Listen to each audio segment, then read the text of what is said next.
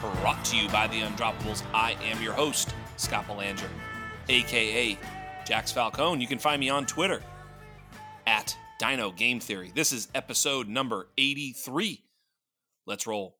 And this is basically part 2 of our AFC, NFC preview heading into the NFL draft and kind of what you should be thinking about kind of on a team-by-team basis before the draft. There can be a lot of things that can change very quickly. Some things that don't change. Michael P. Duncan back in the house for episode 2 of our AFC, NFC preview. Michael P. Duncan, what's going on, buddy? Nothing much. Taking a break on this wonderful Easter day from watching USFL football. Yes. To get this the second half of this pod done, and I'm excited to talk about the other 16 teams in the NFL. Yeah, the riveting quarterback carousel with Paxton. I think there might be Lynch. a controversy. Yeah, controversy between. We start with Shea Patterson. Yeah, he gets benched for Paxton Lynch, who then gets benched for Shea Patterson. Yeah, Jeff Fisher is he's having a rough time in the USFL. He's playing chess while everybody else is playing checkers in that league. You know it. Fair point. Yep. He's playing the I'll matchup. I'll be honest though. Is today Saturday or Sunday? I guess the Saturday night game. Yeah. I don't know. It's Easter. Duh. The Saturday night game was not bad at all. I mean, it hit the over, which was surprising on a day like on the first, game of football these guys have played. Yeah. It was actually not a bad game. I mean, the quarterbacks didn't look half bad, and it wasn't bad. This game is significantly worse, the first game on Sunday, but I'm intrigued to see what the other games have in store. Yeah, Jeff Fisher going back and forth from Shea Patterson to Paxton Lynch is really the content that the people are here for today, Michael P. Duncan. There's almost no doubt about that, I can tell. I mean, I've got interest in starting a USFL Dynasty League, so if anyone else out there is interested, just let me know. We can get a multi-year thing going. I'm pumped. Yeah, you're going to have about 3 or 4 people DMing you on that one. There's no doubt you're going to get a league going. I got a couple people interested. No doubt. Actually, the dynasty factor of that is chef's kiss, because even redraft, who knows if it exists. Right, though? But, guys aren't going to be playing year over year. It's just like this sort of farm system of losers, So the dynasty aspect is great. I love that. I am playing redraft, but my friend mentioned doing a dynasty. I was like that because I agree. It's just hilarious because there isn't going to be a dynasty aspect of it, even if it does retain itself. So it's right, funny. Exactly. Even if the league continues for year 2, which is also now up in the air. Like the future picks are almost worthless. It's like just trade up. Love it. Yeah, it's so good. I love every part about USFL dynasty leagues right now. Hit up Michael P. Duncan at MP Duncan 75. He'll start a league or a bunch of leagues. It'll be fun. Do a 32 team league IDP. That'd be the best. There's only that's more teams than they're in the USFL. That's 4 times the teams. Let's do it. I don't know. Let's just make it weird. I don't even know how you I already had to shrink the rosters for this. We've got 11-man rosters. Oh, and there's great. 6 of us. That's fantastic. I love it. It's something. It's something, all right. Well, I'll tell you, we're gonna do the NFC. Hopefully, you guys caught the last show, which was AFC. Lots of fun, hijinks. We learned that Michael P. Duncan does not think that Baker Mayfield is a bitch. True. Hey, we all have our opinions, but moving on. And he also thinks that Christian Kirk was a good signing. These are the things. Okay, I was gonna say, of the 2 things I'm passionate about, you didn't even pick the right one. I couldn't really care less about Baker Mayfield. I just think that I'm right. Yeah. But Christian Kirk, I know that I'm right. Definitely a good signing, no doubt. Yeah, the world roundly agrees with you. Let's move on before we go off into a spiral that we can't get back from. NFC North, where do you want to start? What team? Let's do the Chicago Bears, a team that might be competing for the number 1 overall pick next year. Yeah, this is bad. This is really bad. I mean, the tough thing, you alluded to it last episode when talking about some of the rookie quarterbacks and talking about the Christian Kirk effect on Trevor Lawrence and how a bad roster can undercut a young quarterback like Sam Darnold was undercut. But he probably sucked anyway, so it doesn't really matter. I think the good ones will overcome having or not having Christian Kirk.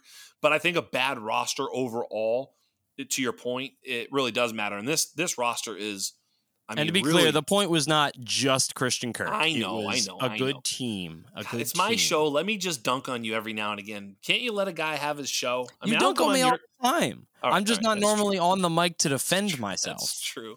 Fair enough, Michael P. Duncan. But Besides, if I wanted to, I could cut you out of this episode. I could just start releasing a solo pod every week.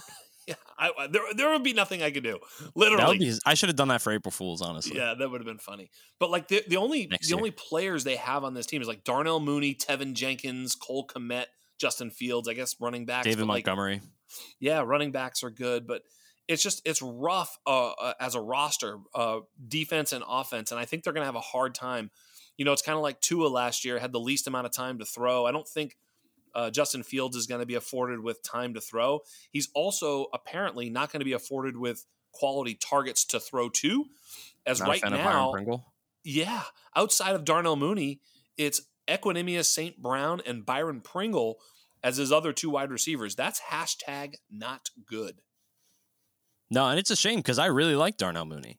Yeah. But like, this is not the type of situation you want to see a guy like Darnell Mooney in to thrive. Nope. Like, it's one thing if they have a good offensive line or something, but it's going to be a bad offensive line, a bad, target surrounding Darnell Mooney. And like, honestly, I think there's an argument to be made that the best player on the team might be David Montgomery, and that's not good. No. That's really bad. That's horrible.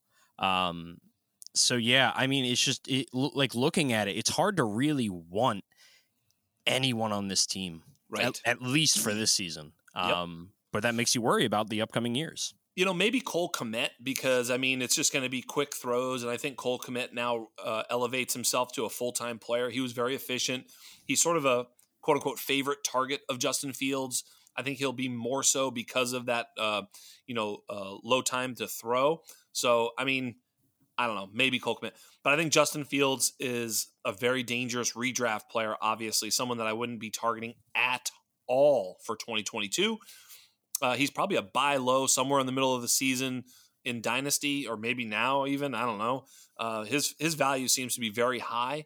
If you can get top 10 quarterback value for him, probably a great sell. Even though I love the talent of Justin Fields, he is set up to fail. And that's the tough part, is no matter how much you love the talent, like we've seen it before. I mean, it's the same conversation. We've seen really talented quarterbacks in really bad positions that are just hung out to dry. And in the end, like it sometimes just doesn't matter. So as much as I want to say, like, buy Justin Fields, halfway through the season because he's going to be terrible, but I like the talent. Like, but when does it get better? And to what extent does it get better if he's not able to really grow? Yeah, they don't have a first-round pick. Maybe there's some... Look, I've been snapping up Equanimeous St. Brown in a few deep dynasty leagues. I don't know. I don't really have high hopes, so that's why I say deep, because it doesn't really matter if you have him or not. He's very unlikely to fire as a, weekly fantasy asset in 2022, and if that's the case, then whatever. However, Equanimeous St. Brown does have high ceiling potential. So if for some reason he does actually quote unquote hit, he's an athletic phenom who has a pretty good college profile. Obviously the bloodlines with, Amon-Ra and et cetera. Yeah. I mean, he's I think his dad was like some sort of Mr. Universe thing, and his mom was a Olympic track athlete or something. I mean, he's got the bloodlines. I think you might actually be right. Yeah. I remember on NFL Network, like Good Morning Football, like 3 years ago, I remember watching like Nate Burleson do a breakdown of like their family and the way that they named their children. I mean, Amon-Ra is literally a sun god. Like, wild. Yep. Wild stuff. So, I mean, there's worse dice rolls or dart throws, if you will, but again, the team is just so bad. So they will likely add, they really need to add a lot. So who the hell knows what they're likely to do, but this team's kind of a stay away in general. Although you can just like, kind of like Houston, where there's like these Nico Collins and, Brevin Jordans and things like that, where you can, Cooks, where you can find some value, Marlon Max. This might be somewhat similar, but I'm actually more shy on this Bears roster than I am on the Houston Texans. So this is a lot of stay away. So let's move on to a different team. You're starting to bum me out. Well, I'll bum you out further by going to the Detroit Lions. Yeah, So we can just get them both out of the way. Although, honestly, I think there's more to like on this team than the Bears. Like, totally. obviously, Jared Goff is Jared Goff. Maybe there's a possibility they take a quarterback at 2 overall or maybe 32 overall. Right. Get that extra fifth-year option in there. But, I don't necessarily people expect Malik Willis to go there at 2 overall or Kenny Pickett. But you've got a decent amount of talent in the skill positions in Amon-Ra St. Brown, in TJ Hawkinson, and in DeAndre Swift. And I don't know. Should people be excited? I think is a good question to ask. Yes, I do. I think so. I mean, the only thing that's going to hold them back is Jared Goff. I think they should continue to build on strength at 2, personally. I mean, the problem is they have 2 really good tackles, and there's only a tackle at 2. So if I'm Detroit, I'm doing and I will say this on the pod because I've got Detroit at 2. I would do everything in my power to trade out of that pick. Like, I would literally take the best offer, whatever that is. I don't want to pick at 2. I want to get more talent on this team. We're not one player away if we're Detroit. I think we can. I say we as if I'm fucking general manager now, but they've got Frank Ragnow, they've got Taylor Decker and Penei Sewell at tackles. Like, maybe a couple guards, like, which you can generally find, but they solidify unless it's a standout kind of guy. You don't really want to draft a guard at 2 overall. No, I don't think there's a future Hall of Famer guarantee. I mean, what's his name? Icky, I think, can play inside, so it's kind of interesting if you drafted one of those dudes and just wait till, like, I don't know, but they've got a lot of money and draft capital tied up in tackle. I don't think it's a smart move, so that's why I would trade out of there. But all that being said, like, build on a strength. They've got good backs, obviously. With Jamal Williams and obviously DeAndre Swift. They've got a great tight end. They've got a great possession receiver. They can play a little smash mouth up front. So I guess they're probably going to go ahead and address that defense. And, because that's a problem, obviously, with their last first-round pick there, on the defense, tearing his Achilles and is out Jeff Okudah, or is it ACL, or doesn't really matter. One of those. Yeah, I don't know. I don't remember which one it was. Doesn't really matter. They're both the same injury now. It's like a year. But in any event, this team, obviously, DeAndre Swift is still a top 4 dynasty, top 5 if you hate him, dynasty running back, I think. He's going to catch a ton of passes. Jared Goff's a check down king. TJ Hawkinson comes back, hopefully healthy. I think health has slowed TJ down. I really like TJ Hawkinson. He's still a top tight end for me. Question is Amon-Ra St. Brown, I think, right? Because Amon-Ra now has huge dynasty value. I mean, he's really, I think he's like top 25 right now, wide receiver in dynasty. They add DJ Chark. Might they add another weapon, at pick 32 or somewhere else in the second round? I don't know. What do you think about Amon-Ra St. Brown and his future? So right now, to give some context, he's the 78th overall player in Dynasty Startup, according to Keep Trade Cut, and he's the wide receiver 26. I like Amon-Ra St. Brown. I was the one who did like the write-up for him last year for our draft kit, which keep an eye out for our draft kit. We'll have more information about that soon, hopefully. I thought that he was a really solid wide receiver. I thought that he was a good route runner, but not necessarily like electric or an incredible athlete, which I think is probably kind of why he ended up dropping to the 4th round, I think is where he ended up going in the draft. But yeah, I mean, I think the scary thing about Amon-Ra St. Brown is really just, he did a lot of what he did without TJ Hawkinson, without DeAndre Swift being at full health for most of the season, with Jared Goff, and with nobody else in the wide receiving core. So honestly, I'm probably selling Amon-Ra St. Brown if you can get someone that values him as like a top 12 dynasty wide receiver, which I think some people are kind of there right now. But if I can get that kind of value, even, like a top 20 wide receiver, even, I think I'd probably take that. Yeah, because I think there's guys in this draft that I would pretty easily take over him with no problem. The interesting thing about Amon-Ra is, like, he was a rookie. He he did that thing where he was playing, 60% of the snaps and, playing well here and there in spots. And then if you look at week 13 through 18, which was 6 games, I'm just going to read you his targets: 12, 12, 11, 11, 11, 10. It's like, holy smokes. Like, he was getting targeted so consistently. He scored a touchdown in 5 of those 6 games. And in those games, he never had less than 8 catches. So, like, between 10 and 12 targets, but he never was inefficient. He was catching touchdowns. He caught everything. Like, I don't know. Like, he was just so efficient, with his touches. He'll never, and he had so much volume. So it's like, if you can project anywhere close to that, it doesn't have to be that, because that run at the end of the year was amazing, right? Like, that's not what you expect. You're not going to expect, 200 targets, right? Like, because 10 to 12 targets per game, every single game, times, for those working at home, 17 games. Anyway, listen, that's between 170 and 200 targets. That's not realistic in this offense, so that pace is not sustainable. He's not going to score 15 touchdowns, right? So all that, of course, we know, but it did show a window into how they view him, and they view him as a volume player. I don't know, certainly DeAndre Swift and Hawkinson, sort of coming back, eat into that. But I still think he's a 7 to 10 target per game guy, and that'll be good enough for his draft position.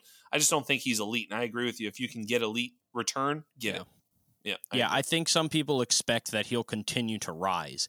And I think not that we've already seen his peak, right, but I just have a hard time to think that it gets better. Like, this isn't Justin Jefferson's rookie year. Like, right. He did that. Like, I mean, I'm looking at it. Like, DeAndre Swift played 2 of those games, and it looks like TJ Hawkinson didn't play any. Right. And in those games, DeAndre Swift had 3 and 5 targets. Yeah. Like, TJ Hawkinson is a really good tight end when he's healthy, and he's going to get targets. Honestly, and DeAndre Swift that may be is really talented. That may be Amon-Ra's best 6-game stretch in his career. Exactly. Exactly. And that's not bad, because less than 1% of players will ever have a stretch like that ever. So it's unbelievable. But I think if you're banking on that going forward, that's a fool's errand. DJ Chark is a player I liked a lot. It's weird, man. I was out on him as a prospect, and then he was good. I was in on him. Then he hurts himself. I've been wrong on DJ Chark the whole way. So if I want him to be good, I should just say he's going to fail here. But I don't know. I do think he's got some utility in this offense. The problem is it's Jared Goff, not really a downfield passer. And that's not really what the Lions like to do either. Yeah. I mean, or maybe it's what they like to do, but they know they can't with Jared Goff. I don't know. I like DJ Chark as a player. It was a very puzzling move for him to go there, for me personally, if he's trying to increase his value. So he's definitely not someone I'm trading for. I think if anything, if you find a team that's like, giving him the free agency bump, I would trade him away. Yeah, I'm with you as well. Quintez Cephus and Josh Reynolds sort of round them out.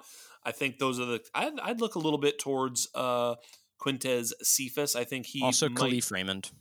Yeah, but I think Khalif Raymond is more of a fill-in player. I think Quintez, could actually be a starter. It's like going to be one of either Quintez or Josh Reynolds, in my opinion, opposite of DJ Chark. I just think it's one of those guys. And, I don't know if Quintez can beat out Josh Reynolds is really what I think I'm seeing, but I don't know if that's necessarily true. It's just kind of the way I read the tea leaves there. That's fair. Yeah. That's fair. All right. Who's next? So I don't even know if this is really a better situation, but the Green Bay Packers, they've traded away Devontae Adams. Aaron Rodgers is back for a quote-unquote 3-year deal. We'll see what that actually ends up being. Yep. But their top wide receivers right now are probably Aaron Jones and A.J. Dillon. And then after that, it's the ghost of Randall Cobb, Amari Rodgers, and Sammy Watkins. You're forgetting Lizard King. Oh, yeah. I knew I was forgetting one of them. Allen Lazard. Yeah, he's actually their top receiver. He is. Actually, I still think it's Aaron Jones, but... Yeah, no, I understand what you're saying. I think that Allen Lazard has tremendous upside here. The closer and closer we get to this being the way they line him up, the more and more Allen Lazard starts to win. He could be absolutely vaporized. Like, obviously, Green Bay picks, what are they, like 22 and 29, or I forget exactly, something right? like that. Something like that. At the early pick, they're not going to be able to get a Drake London, but they could maybe, package a little bit and move up for a Drake London. Let's just say they got a Treylon Burks or a Drake London.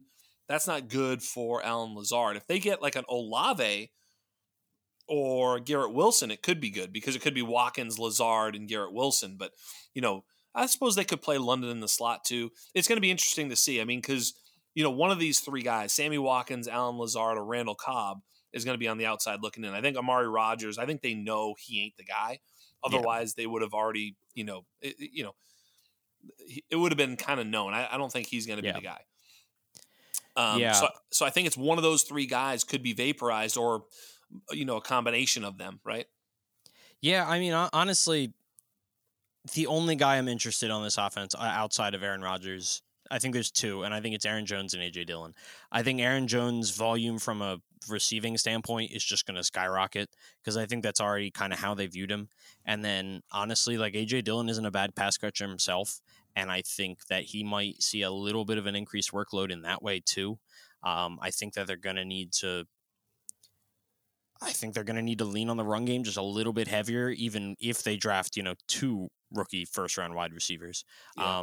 And as for Allen Lazard, I kind of just view him kind of like Robert Tonyan. Like, yeah, there's a chance he gets 10, 11 touchdowns because it's Aaron Rodgers. Bingo. But if he doesn't, I think he's worthless to you. Yeah. And, I mean, it's one thing to have 10, 11 touchdowns as a tight end. It's a completely different situation to do it as a wide receiver, where as a tight end, that probably puts you as a top 3 tight end, and a wide receiver, if you're not doing anything else, you're not a top 3 wide receiver. Yeah, I mean, Allen Lazard had 8 touchdowns last year in the wake of, Devontae Adams. So I do think he's got touchdown upside and weekly startability, especially, Hail Mary starts, right? It could be one of those guys. I don't know how many targets he's going to see, but they are high-quality targets. We all know Aaron Rodgers likes to throw 2-yard touchdowns, right? He loves those. Oh, yeah. And specifically to Devontae Adams. Bingo. Well, he's gone. And Allen Lazard is the next guy there. I mean, he's 6'6" or whatever, big, gigantic dude. So great end zone target. That's where I think Aaron Jones comes in. Yeah. Because I'm not sure there's anyone on this offense that Aaron Rodgers trusts like he trusts Aaron Jones. True. Lazard's probably right there, but Lazard, Cobb. Yeah, maybe Cobb. Yeah, honestly. I mean, the question I was going to ask for the pod, you know what I mean? Like the rhetorical to me and you question was like, does Randall Cobb have like one more like just sort of like, oh my God, Randall Cobb, and then he retires? Like, you know what I mean? Like, because he was on the precipice of retiring. Like he still might retire. Like if they draft 2 wide receivers, he might be like, fuck it, I'm out of it. But like, he's that close. He's like either in or out there. So like, that's not like a guy you want to bet on, but I could just like see it in my mind's eye. Like just see Randall Cobb, like, 70 catches, 789 yards and 10 touchdowns. You're like, where the fuck did this season come from?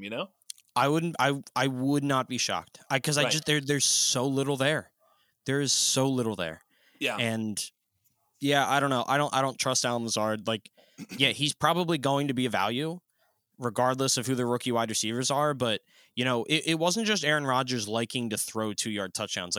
I've been a Devontae Adams owner in my home dynasty league since our startup draft. And I watched a decent amount of Packers games. Like, he gets down there. It wasn't him trying to throw the ball. It was him looking for Devontae Adams.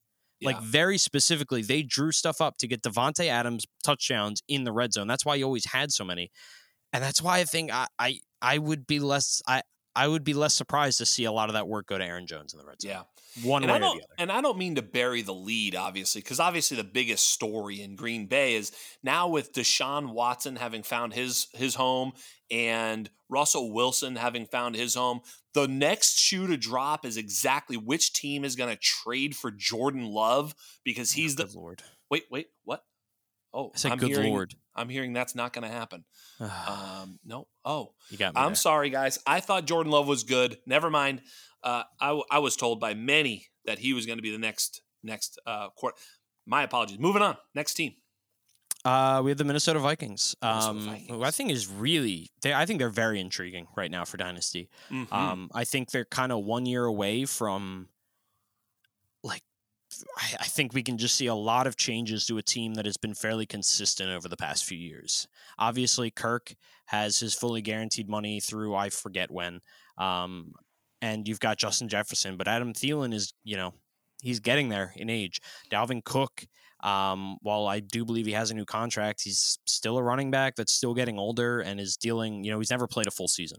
Past that, you've got the Irv Smiths of the world, the guys you're hoping that are going to break out on that offense. You got Alexander Mattison, but I mean, a new head coach, a new system. I think there's a lot more change ahead this season than I think we're even assuming there's going to be. Yeah.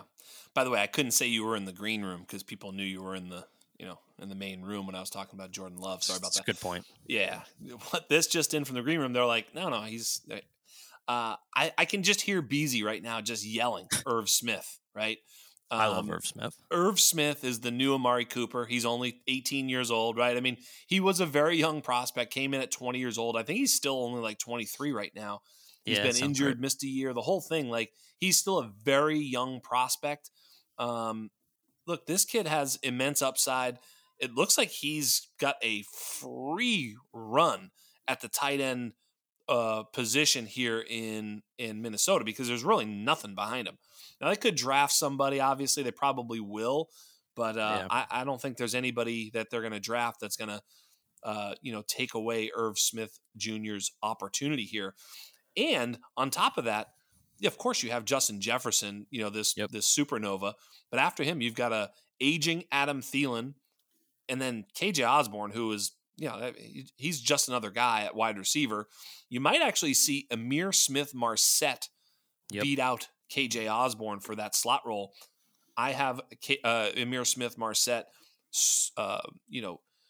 stowed away in a number of dynasty teams. I would recommend that y'all try and make that trade as well. Get him as a throw-in here and there. He might be nothing too. He's also a 5th-round pick, but he was a precocious little college player. Had a pretty good profile, as you may remember, Mr. Duncan. So he could elevate himself. It's either him or KJ Osborne there, unless they draft somebody. And we talked about that a little bit last program about how they are in need of a wide receiver, especially with Adam Thielen aging. But after Thielen and Jefferson, I think that's why I like Irv Smith, because he's kind of the clear-cut third passing option, obviously outside of Dalvin Cook. Yeah, and when it comes to Dalvin Cook, I am starting to get to that point, and I think we talked about this not too long ago. I think it was one of the Q&A mailbag episodes, but you said that you thought there was going to be a large turnover in the dynasty running backs in, going from this group of guys, the Dalvin Cook, CMCs, Joe Mixons, that all kind of came in together and, reached their heights together.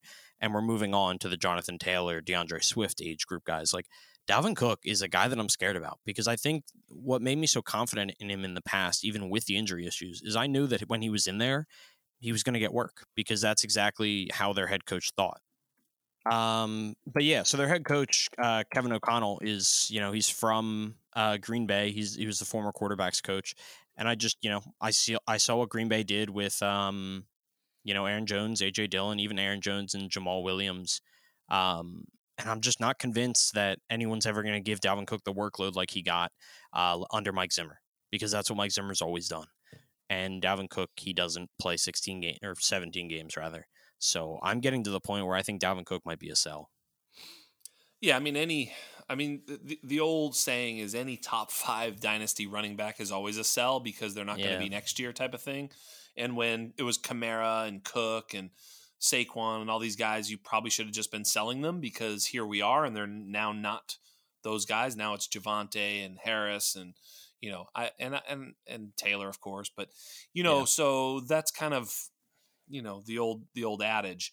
But the other part of that too is they're on the other side of the age curve, the dynasty curve, where we start to see play start to decrease. Although I'm not so sure about Dalvin. I mean, he's played 14, and 13 games last 3 years. Last year was a little bit of a down year. in terms of touchdowns.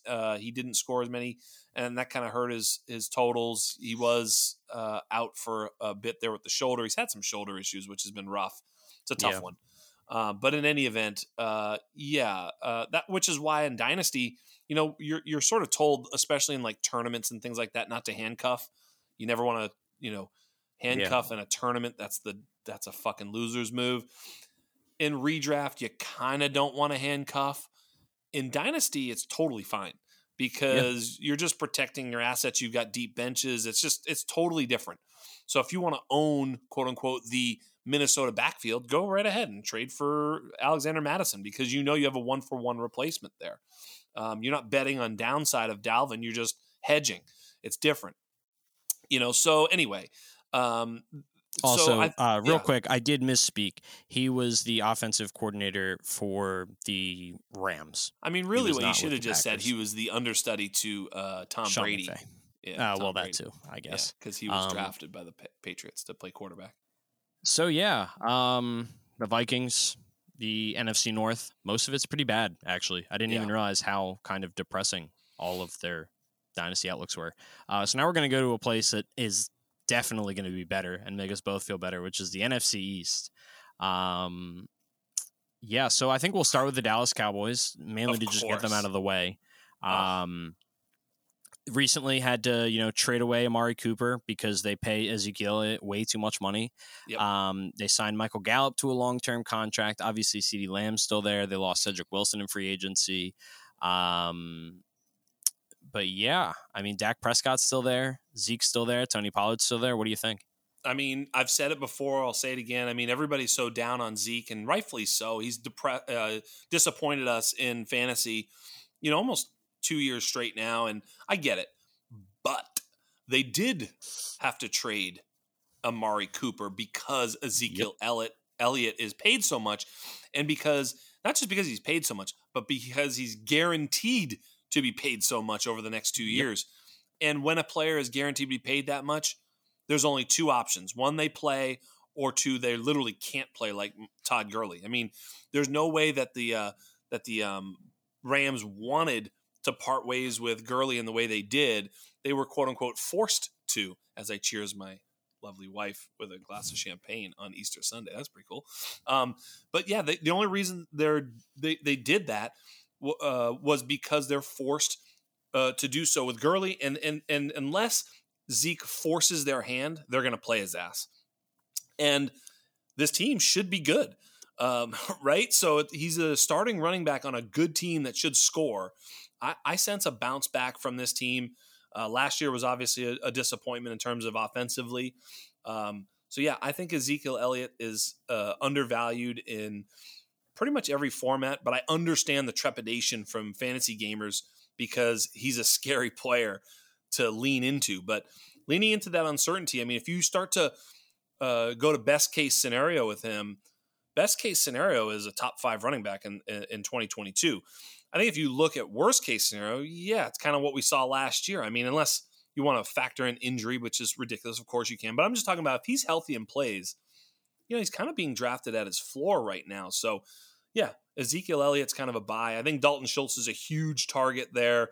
I've talked about him, basically a lock for 100 targets in a high-powered offense where he should score touchdowns. Dalton Schultz is an easy click of the button late in redraft, and I think he's a pretty good dynasty target, especially if the manager who's currently rostering Dalton Schultz is sleeping on him a little bit.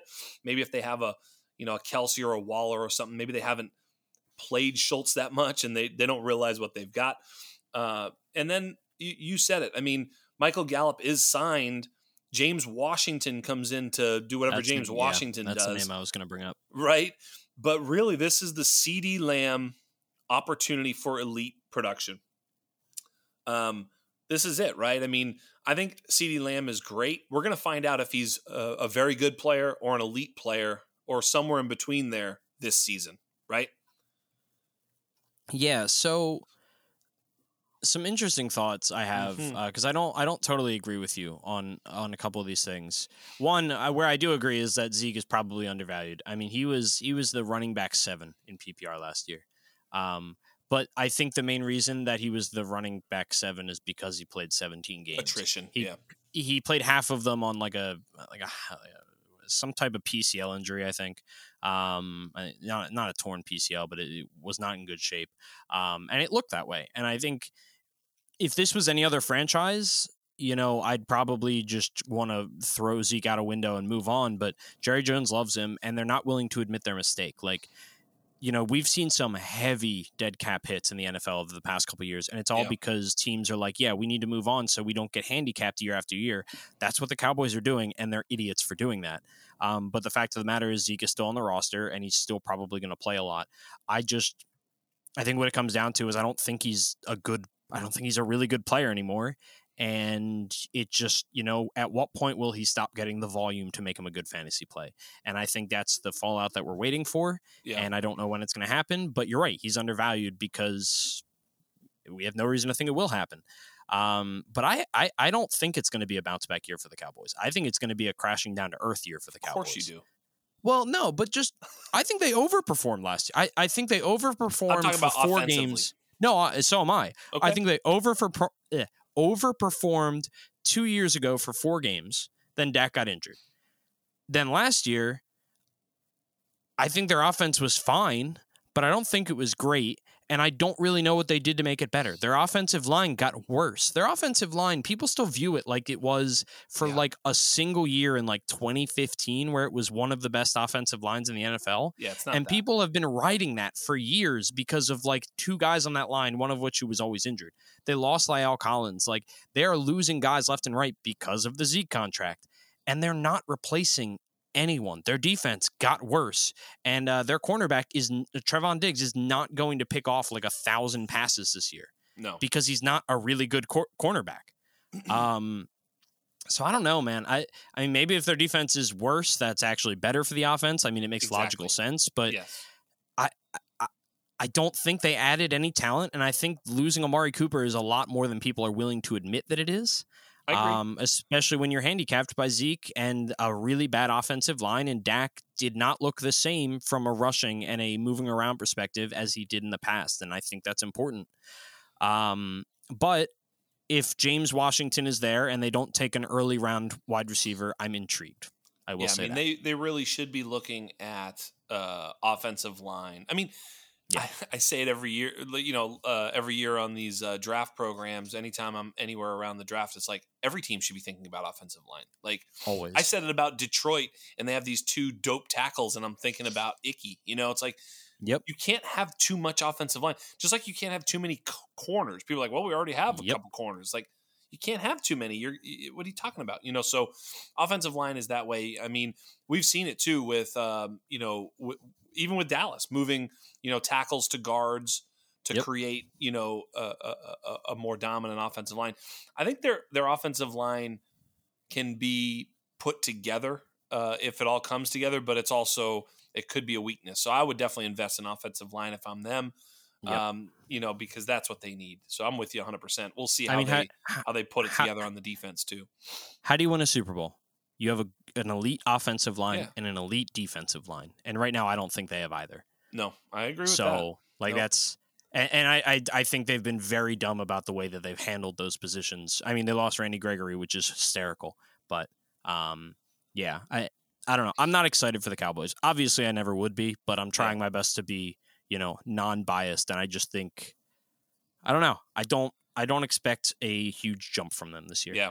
It's interesting. We talked about the Zeke contract. I mean, literally, it's crazy. Like, if they cut him, they don't get cap savings. It's actually negative 11 million, almost 12 million in cap savings, so to speak. It's a dead money of $30 million if they cut him right now. Like, that's incredible. $30 million. So next year it's a $12 million cap hit. It's kind of their first out. Yeah. Yeah. $12 million cap hit, but only save $4 million. So I still think he's going to be on the team. Then it's the year after that, 2024, when he's 29, where they actually can save $8 million by letting him go. It's a dead cap of $6, which is a lot, man. That's a lot of cap. So I mean, I guess When I say that they should have just moved on, it's not because I think it would help their cap situation right now, but I think it's basically admitting that, hey, we'll deal with it for a year, and then look, we can just get ourselves back on track. They literally can't, though. They can't do that. They have to keep it. Mathematically must be on the roster this year. It doesn't actually help them. It actually hurts them to get rid of them. So they have to. It's like. But that's what people said about Carson Wentz, about Matt Ryan. It was not a negative $12 million cap savings. Nobody. That's Carson Wentz is the largest dead cap hit in NFL history. Dead cap. This is $30 million dead cap, but also a negative 12 cap savings. So it literally, their cap goes up. They can't get rid of them. Getting rid of them, it's like adding Juju Smith-Schuster onto the team. It's just crazy. You cannot do it. So this year he's locked in, which is again why they were forced to get rid of Amari Cooper, because Amari Cooper also has some dead money, but they were actually able to save money. Even though they have dead money, they still saved net dollars on the cap. So unbelievable. That's where they're at with this. That's how bad the math is on Zeke. The difference is that, like, with a quarterback, you can only play one, so to speak. If Wentz isn't the guy, then you need to get rid of him. You can't have him there and get another quarterback. So that's why the number matters so much. It's not like getting rid of Zeke and bringing in someone else. It's like, now we're going to be good. Like, they're as good as they are with or without him. So why get rid of them? It doesn't. It's a mistake to have paid him, but it's not like a mistake. Like, fuck, we're never going to win if Zeke's our running back. Like, no, we're as good as whatever with or without him. But the Wentz or if Teddy Bridgewater or Sam Darnold or whoever your quarterback is, if you have him, you need to get the fuck rid of him, because we're not going to win with his ass. Like, that's also the sort of the thinking with a quarterback, which is why these quarterbacks are so valuable, but also so onerous when they flame out. I guess, yeah, from that point of view, I completely agree that you have to handle quarterback different than every other position. That's always the case. I guess my only argument was if I was Jerry Jones, I would say, are we $16 million worth of cap space toward anyone away from winning a Super Bowl? My argument would be no. If the answer was yes, and you could use that $16 million this year to sign whoever the fuck to help you compete for a Super Bowl, sure. Absolutely, keep him on whatever. But I think the Cowboys, more realistically, they'll be competing for the playoffs. More realistically, they're probably 2 years away with all of the people that they're losing. Yeah. I would take the bullet now, knowing that I'm not a guy away right now, but maybe I'm a guy away next year or the year after. Yeah. And you get out of the contract. I mean, you saw the Rams do it with Todd Gurley. They said, they had to, because, like, if Zeke were to get released by them right now, he would sign somewhere else. Whereas Gurley clearly is so medically, tarnished that he can't even play anywhere, or he's not trying to. One or the other, right? Like, either he's so hurt that he's not trying to play, or he's so hurt that other teams aren't trying to get him. And whatever it is, it's that pretty bad. The other thing I was thinking about too is, like, if you're, you said if you were Jerry Jones, it's like, if I were the owner or general manager of a franchise, it's like they pay. And he's both. Right, exactly.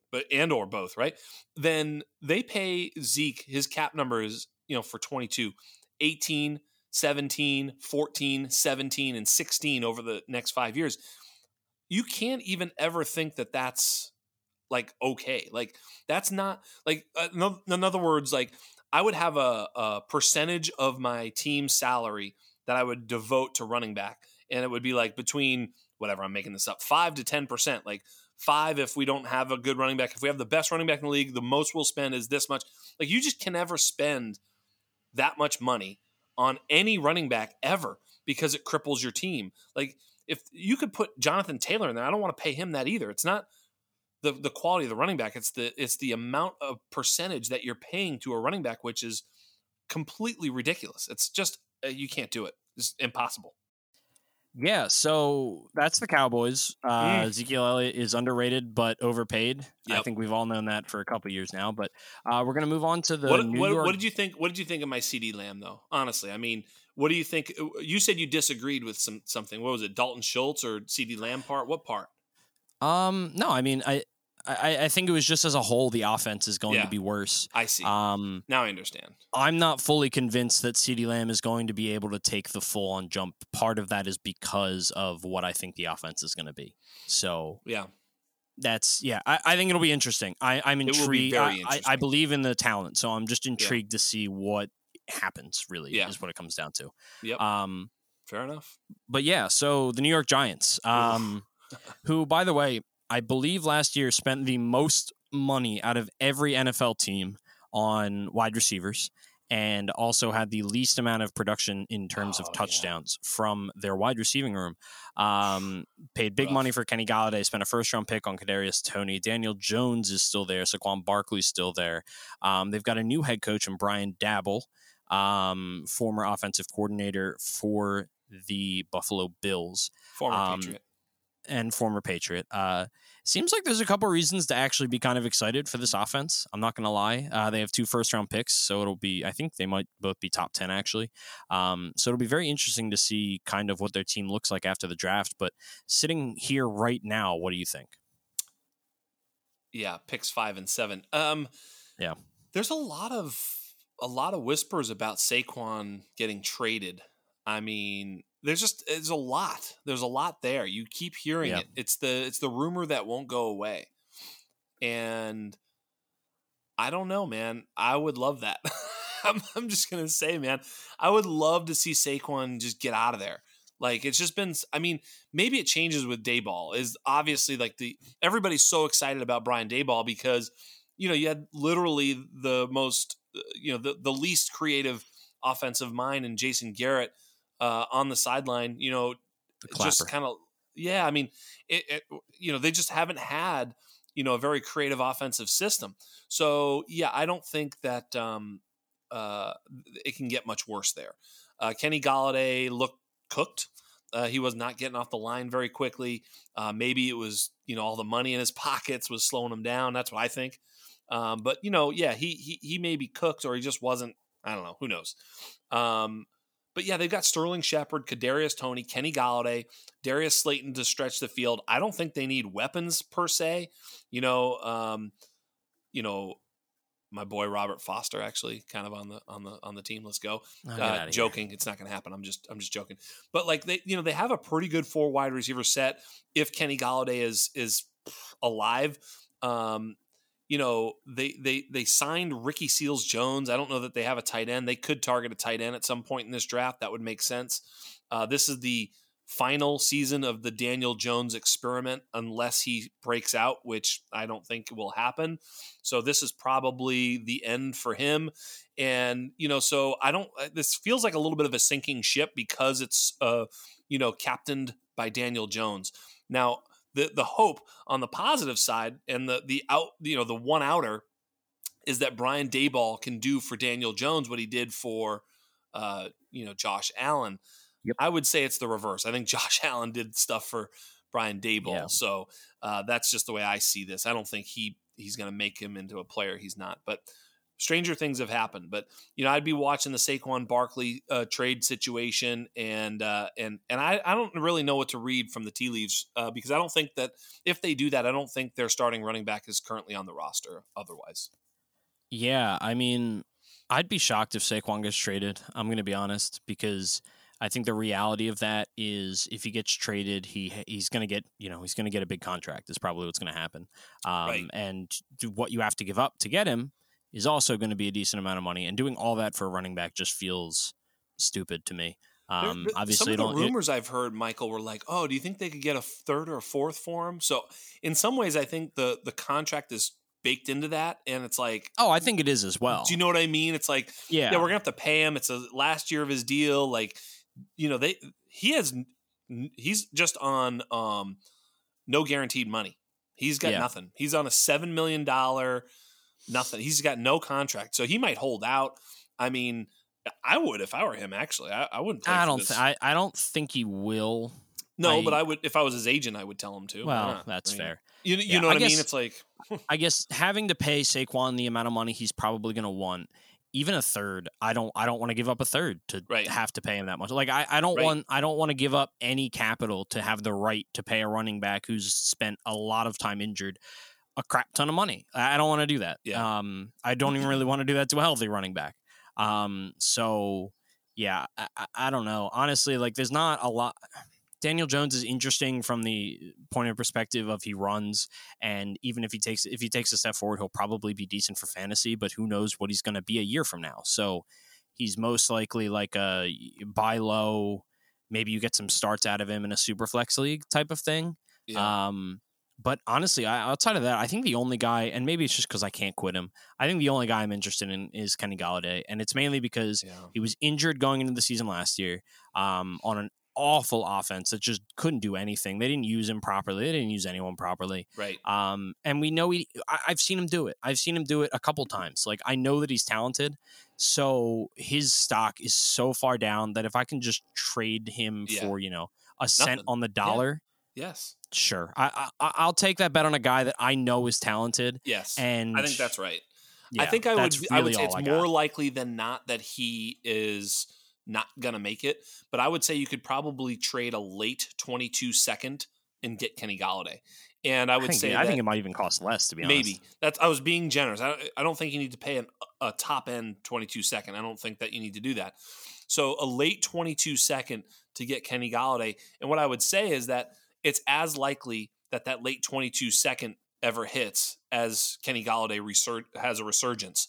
Probably the Kenny Galladay bet is a better one to make. It's not a great bet, let me just tell you folks, but it's a bet we've seen the upside on. And with a new offensive coordinator in town, it's possible. The guy I keep circling around to, which is kind of hilarious for me, is Kadarius Toney. I mean, come on. This is ridiculous. Cadaver the Toney. I dunked on this guy so much. But, at the end of the day, he's there. He showed efficiency. He's definitely electric. I mean, never once did I say this kid isn't a great athlete. He's a great athlete, great football player. He just wasn't a refined receiver worthy of a first-round pick, in my opinion. But here it is. We're going to see whether or not he is grown in this offseason and whether or not he can take a step forward. And in this offense, devoid of other receiving options, it's very, very possible he steps up. So I think he's I don't know that he's a value, because I think there's a lot of people who feel like he's going to hit really, But he's probably a value considering the fact that he's a first-round pick in his second season. Like, I agree. I traded for him last year, actually, in a decent deal. Like, I think I was in a massive rebuild. I traded away Cooper Kupp. I got back, I think, Kyle Pitts and Kadarius Toney, along with like picks and some other pieces. And I was happy to see him thrown in there because, again, like I agree. I think Kenny Galladay is the better value, but Kadarius Toney probably has a better chance of hitting, especially if this offense actually decides to use him. But I think we can kind of agree that that's kind of a lot really where the value ends on this team. I mean, obviously, there's always sneaky Sterling Shepard, and probably in best ball and stuff like that. Speaking of injuries, exactly. Best ball, I agree. But speaking of injury, he can't stay healthy ever. Yeah, it's bad. It's bad. So let's move on. So Washington Commanders, they got a new no, they don't have a new head coach. They should have a new owner, but that's beside the point. Yeah. They have a new quarterback in Carson Wentz. They have basically everyone else remaining exactly the same on offense. They lost Brandon Scherf, which is not great for that offensive line, which was already, not in great shape to begin with. But do you see Carson Wentz as an upgrade for this offense over Taylor Heineke? Like, is this good for, Antonio Gibson? Is it good for J.D. McKissick? Is it good for Terry McLaurin? Yeah, slightly. I don't think Carson Wentz is a huge upgrade, but he's an upgrade over Taylor Heineke. And if he wasn't, they wouldn't have done it. You know what I mean? He is. Taylor Heineke is a great story and probably a top 40 quarterback on the planet, which is no slight to him, but Wentz is a slight upgrade. I think, getting Curtis Samuel back, Terry McLaurin's an absolute stone cold stud, although he's kind of a sell in Dynasty for me. This team probably won't be scoring very much. And while Terry McLaurin is viewed as a young player, he's not really, because he was an older prospect. So he's one of those guys that, someone might buy and they're like, wait, he's 27? What did I do? What the fuck am I doing here? So, you can make a trade with him that I think is probably package him together and still get great return for him. Logan Thomas returns. When he plays every down, and the coaching staff's the same, so he's likely going to get every single snap at tight end. When they spell him, so to speak, as an inline player, they just move him into the slot. So now with Curtis Samuel, Terry McLaurin, Logan Thomas. That's another very consolidated target share. So along with J.D. McKissick, Antonio Gibson, man, we thought we had the clear sailing of all the third down work. McKissick pump faked him, said he was going to Buffalo, then came back. Really hurts Antonio Gibson and his upside because some of his upside was tied to that receiving work. So yeah, the team's in a little bit of shambles on the offensive line. We'll see if they can cobble together an offensive line worthy of keeping Carson Wentz upright. That's going to be a problem. So hopefully they can. I would go offensive line again. Broken record. Jax Falcone suggesting a team draft offensive linemen. But they should. You're right. And I agree completely. Terry McLaurin's a massive sell for me. He was great value after rookie drafts. And I think since then, he's almost been overvalued because of how much he broke expectations. Yeah. But I think Carson Wentz might give him the best season that he's had. But honestly, it's not that high of a bar for the amount of talent that we know Terry McLaurin has. The best he's finished is 20th in full PPR. Yeah. And I mean, Michael Pittman was better than that last year. I think Carson isn't afraid to over target people. And I think the lack of, he's not a big check down guy, Carson is. And I think the lack of other weapons makes it likely that Terry McLaurin gets over targeted. So that in itself could be good, but I don't. It sucks, man. Yeah. If I was Terry McLaurin, I think I'd demand a trade and then move on with my life. But yeah, whatever. I mean, McLaurin's coming into his fourth year, and a lot of times you see the fourth year receiver, you're like, oh yeah, he's a young player. He's going to be 27. His rookie year was a 24-year-old season. So yeah, that's the main reason I'm looking to sell, not because he's not good. It's a questionable offense. You think, oh yeah, he's only in his fourth year. He'll have some time to get, this team will change, situations change, but once it changes, he's going to be a 28, 29-year-old receiver. So yeah, I'm a sell on Terry McLaurin. I've packaged him in a league with Najee Harris and tried to kind of get the 101 and some stuff. So yeah, I think I also offered McLaurin and Najee for CeeDee Lamb plus a 23 first. What do you like there? Terry McLaurin, Najee Harris, or CeeDee Lamb and a 23 first? It's still the Najee McLaurin side, kind of, right? Oh man, that's hard. Yeah, it's kind of that side because Lamb. If I'm competing right now, yeah, it's probably the Najee side, of course, right? But that's not bad. I've been skeptical from the very beginning of how long Najee will last, even comparatively to the average running back. Yeah. Which means long term that scares me. But I don't even know. I think I would trade Terry McLaurin for the first straight up. So oh yeah. That's so it's close, right? That's really tough. That's just a good trade. I think it's a fair trade. If I was a trade calculator, I'd put it at even. It's close. I think it's a little bit the other side. I mean, it's a tough one. But anyway, it's interesting. I've been trying to find a way to move those two pieces and return value for a team that I've got them both on. Yeah. I think I would like to get a little bit more from the Lamb 23 first side, especially if it is a good team I'm trading them to. So it kind of limits my upside too by giving one of my competitors Najee. I'd much rather give important. Najee to a shit team, and so that's why I held back on that. Right, the little dynasty. Yeah, no, that's completely fair. If you know that if you're pretty sure that's going to be a back end first, then I would take the other side. But it's not only that it's a back end first; it's also that I'm giving it to a team that could beat me with Najee. Yeah, right. No, that's very fair. If it's a shitty team, I get the good pick, and I'm giving it to a team that probably can't beat me. So who cares? Here, have them. I'm literally expending these two quality players on this team that has no chance. Yeah, that is something I did not think about well enough last year, and I made a very, very bad mistake and traded Cooper Kupp to a team that won the championship. There you go. This was preseason. Yeah. I don't think anyone necessarily expected the Cooper Kupp we ended up getting, but Nope. I mean, I got good value, but I should have been smarter about where I sent him. But it's a little bit of Dynasty Game Theory 101. Look at the team you're sending the players to before you do it. Yeah, if you're really, really making their team perfect, well, you might want to. Unless you're not competing, then who really gives a shit? Well, then it doesn't matter. Yeah. But yeah. All right. So last but not least, we have the Philadelphia Eagles. Who? The Philadelphia Stars of the USFL. Never. Yeah, their game got moved back an hour because of rain, so I won't be missing it for this pod recording, which is perfect. Nice. But the Philadelphia Eagles, they have now 2 first-round picks after a trade with the Saints, which gave them a lot more ammunition for the future and gives them more flexibility, we assume, for the quarterback position, depending on what we see from Jalen Hurts this season. But they have Jalen Hurts. Dallas Goedert is now the lone tight end going into the season. You've got Devonta Smith and Quez Watkins as the top 2 wide receivers, with Jalen Reagor barely hanging on.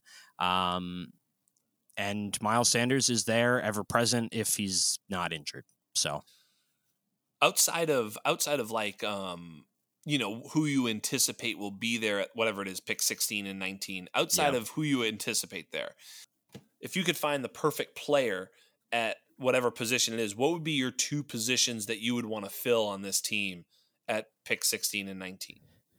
Defensive line and cornerback, probably. Yeah. Specifically defensive end. The Eagles have always been very aggressive in just having a crap ton of defensive linemen. And they showed why in 2017. That's a large reason why they won the Super Bowl. But it's, Derek Barnett has been a disappointment. Josh Sweat was a nice surprise, but we're starting to get up there in age and starting to not have the depth that I think they want to have. So if you can get an impact defensive lineman, for sure, and cornerback, if you can get a young guy, like the more that the closer we get to the draft, the less it feels like one of the top guys is going to be there, like Sauce Gardner or Derek Stingley. But if you can get one of them to pair with Darius Slay. Yeah, even that takes you. I like McDuffie a lot, but I do. A Washington cornerback kind of scares me. I'm not going to lie. After Sidney Jones, it's stupid, but that's how we in Philadelphia like to think. There's the Clemson guy and the Florida guy, Andrew Booth. Elam, yeah, I like Andrew Booth. He's falling. It just seems like no one's talking about him. About Booth. Yeah. But so regardless, that's interesting. So I'm glad that you answered that, and we're going to have that conversation on the draft pod, but. You didn't say wide receiver, and I understand why. Because those are other needs, and the defense is kind of a sieve. So without a defense, you're not going to win. You're smart. That's smart. On offense, though, your projected starters are Devonta Smith. I've heard of him. He's good. Quez Watkins is actually I like Quez. I think he's I love Quez. He's a perfect guy to have as your wide receiver 3, 4, 5, somewhere in there. Yeah. But right now he's your wide receiver 2 because your other wide receiver is Jalen Reagor or J.J. Arcega-Whiteside. If only you get your hands on a guy like DK Metcalf or Justin Jefferson, it would be amazing. But unfortunately, do we have to do this every year? Not available. Every couple weeks, actually. Zach Pascal might be your other wide receiver over Jalen Reagor. I legitimately think he is the wide receiver 3. I am not. I'm not kidding. First of all, Nick Sirianni loves that dude. Yeah. One of his favorite dudes in the NFL. I legitimately think that he is the wide receiver 3 right now. Wide receiver 2? think it. No, I don't think so. I think Quez Watkins is better than Zach Pascal. I think he offers more.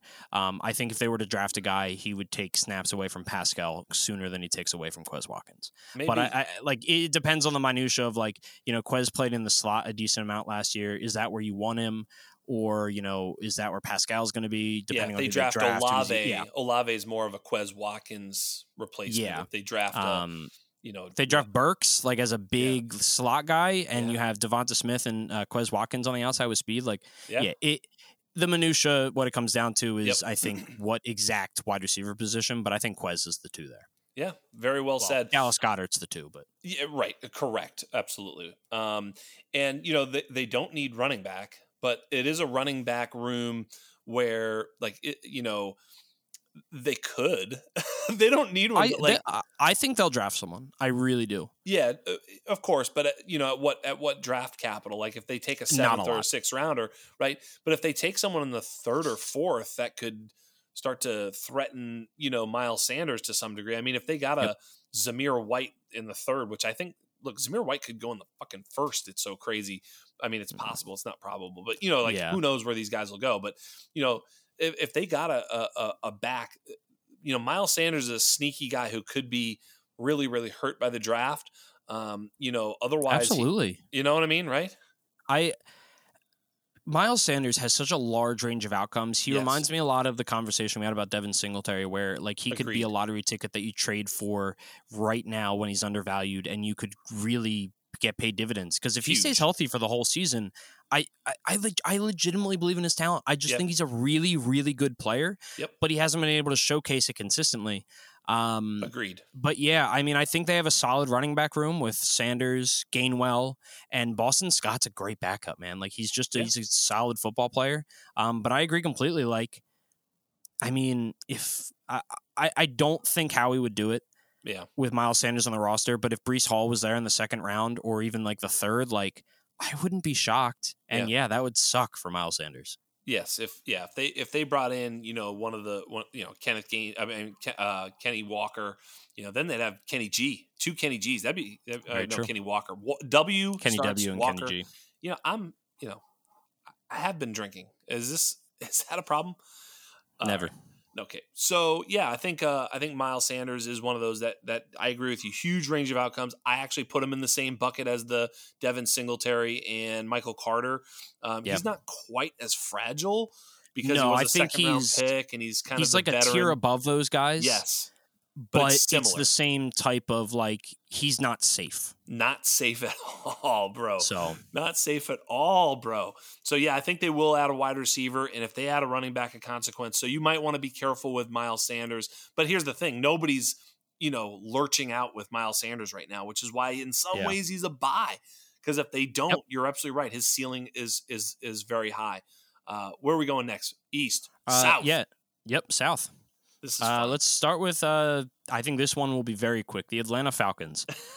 They have little to no one on their offense except Cordell Patterson's back, and I think honestly it feels inconsequential for Dynasty. Like if he's on your roster, great. Don't buy him.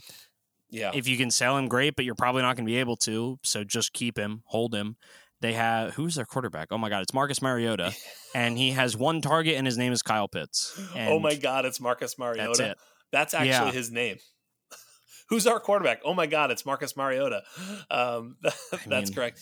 I mean, Marcus Mariota is stricken with just conservatism at the quarterback position. That's been his only real flaw. Is that he's just afraid to fucking rip it. If he could just grow some testicles, Marcus Mariota has the skill set to be a good NFL quarterback. So this is not going to be the optimal situation with a shit offensive line and suboptimal weapons outside of Kyle Pitts for him to start ripping it. Suboptimal is really nice. That's a really nice way of putting it. Thank you. Their number one wide receiver right now, I would say, is Auden Tate. Is that correct? Oh, yeah. They signed Auden Tate. Yeah, he is their one. He's Absolutely their one. He is. Demir Bird's their field stretcher. That's sad. And Olamide Zaccheaus will take over the Julio Jones role. If this were Madden, like you're looking, like you're scrolling through the roster and then you stop on wide receiver and you just see the top number being like a 66 overall. That's exactly right. That's when you press the reset button and you do the fantasy draft all over again. Like that's how I feel right now. Like you let the computer 100%. Sim and they forgot to draft wide receivers. That's exactly right. So, you're like, fuck. You just sim this whole season so you can, and then trade for all the top picks and take all the wide receivers, and that's what happens next year. That's exactly right. So that's why they're going to take Garrett Wilson. We said that last week, and it just feels like it. I mean, they have to take a wider. I mean, they shouldn't take a wide receiver. But yeah, I don't feel that way because I feel like they have to take one. I just, for some reason, Garrett Wilson wearing a Falcons uniform just seems to make a lot of sense to me. I swear, I would not take. I don't think I'd take a wide receiver in the black shirt. Yeah, the black shirt. I mean, that's a good one. I mean, they, honestly, I like their uniforms. I'm not gonna lie. No, they're fucking dope. But yeah, I picture him in a Falcons uniform as well. I think it's very, very likely they take him. But yeah, they don't have to because it's not like, well, fixed our offense. That's it, done. Yeah. They've got some other issues, including that offensive line. They have spent a little bit of draft capital. Issues, yeah. But it's just kind of like, I mean, they were a turnstile last year, so they need to fix that. Their defense. This is another one of those teams that could be very, very bad and in position to take a quarterback 1 overall. Yep. So if they're going to do that, they really need to look at offensive line. If some way or another one of those two, top 2 tackles fall to them. I don't know if Charles Cross is good enough to pull the trigger at 8.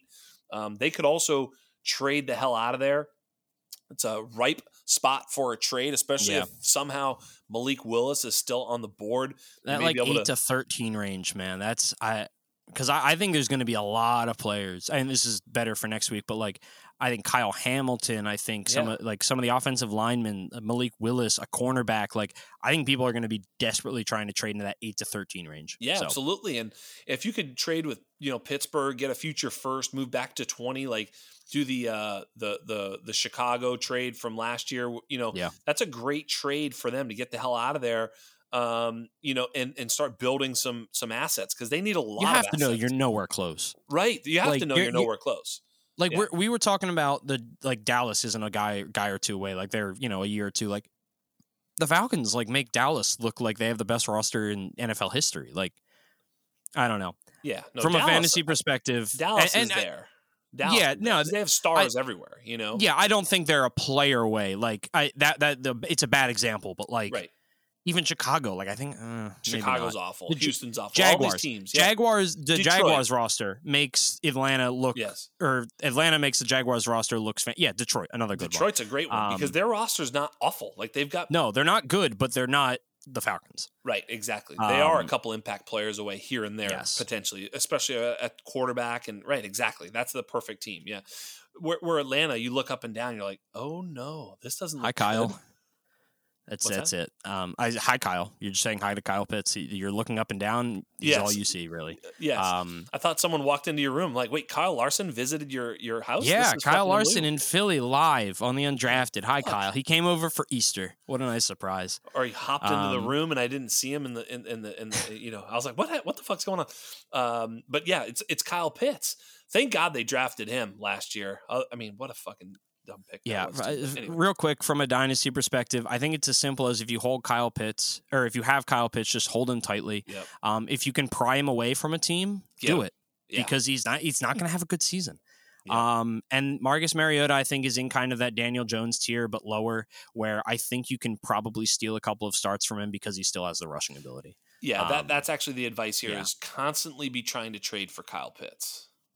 Honestly, in all of your dynasty leagues, just keep trying to do that. I still think taking Javonte and Najee and Etienne and Chase ahead of Pitts was the right move. I still feel that way, even though I think Pitts is going to be great, but I still don't think that he was worth taking that high because again, you wouldn't take him in the first round of a startup anyway, or some people do. I guess I don't know. I just don't. Maybe he's that. Some people, if it's tight end premium, some people do. Tight end premium is a whole different thing. I took him at 102 in a tight end. Kind of shouldn't be, but it is.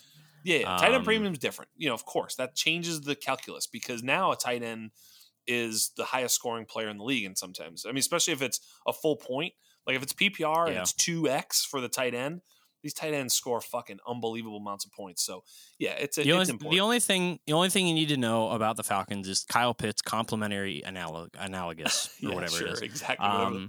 Whatever the fuck that meant. I still don't know what that meant. So. No, still no clue what it means. Moving it's fine, on. No. The Carolina Panthers. There are rumors that they will be trading for Baker Mayfield. There were also rumors that they weren't going to. So I guess where we're at is maybe they will trade for Baker Mayfield. Robbie Anderson does not want that to happen, he vetoed hysterical. I love it. I love Robbie Anderson. I will never get over him not understanding what's going on with the Panthers mascot. I don't know if you remember that on Twitter, but that was fantastic. Just a great guy. Temple grad.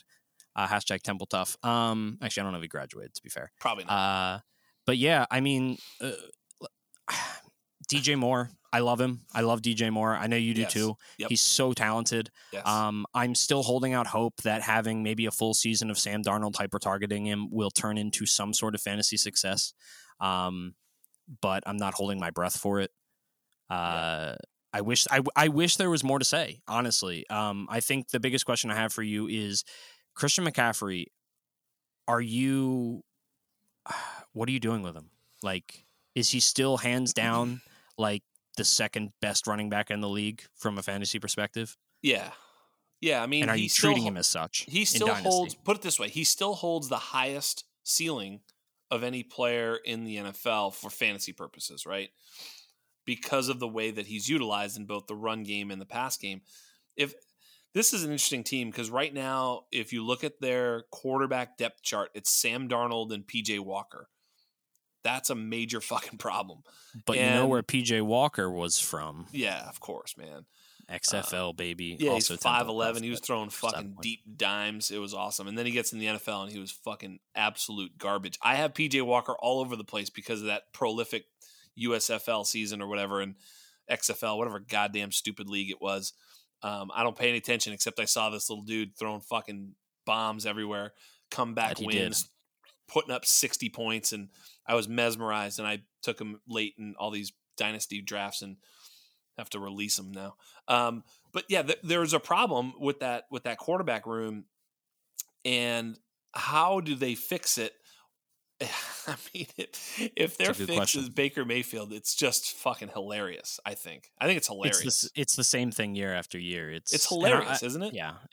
No, because I like DJ Moore. It's not funny. Correct. Yeah. I don't think it's funny at all. Actually, it makes it. I don't think any single player in the NFL, when thinking about their dynasty and fantasy football outlook, makes me more depressed than thinking about DJ Moore. Agreed. Because I love him dearly. Yep. I have from day one. Yep. And God, every time he touches the ball, you're like, wow, he's so good. Yes. But the best quarterback he's ever had was Cam Newton in his last year of relevancy. Yeah. Awful. That's Cam so Newton was his best quarterback. That's right. Yep. Oh, no, God. It's bad. And, I don't know that's really it, man. I love DJ Moore.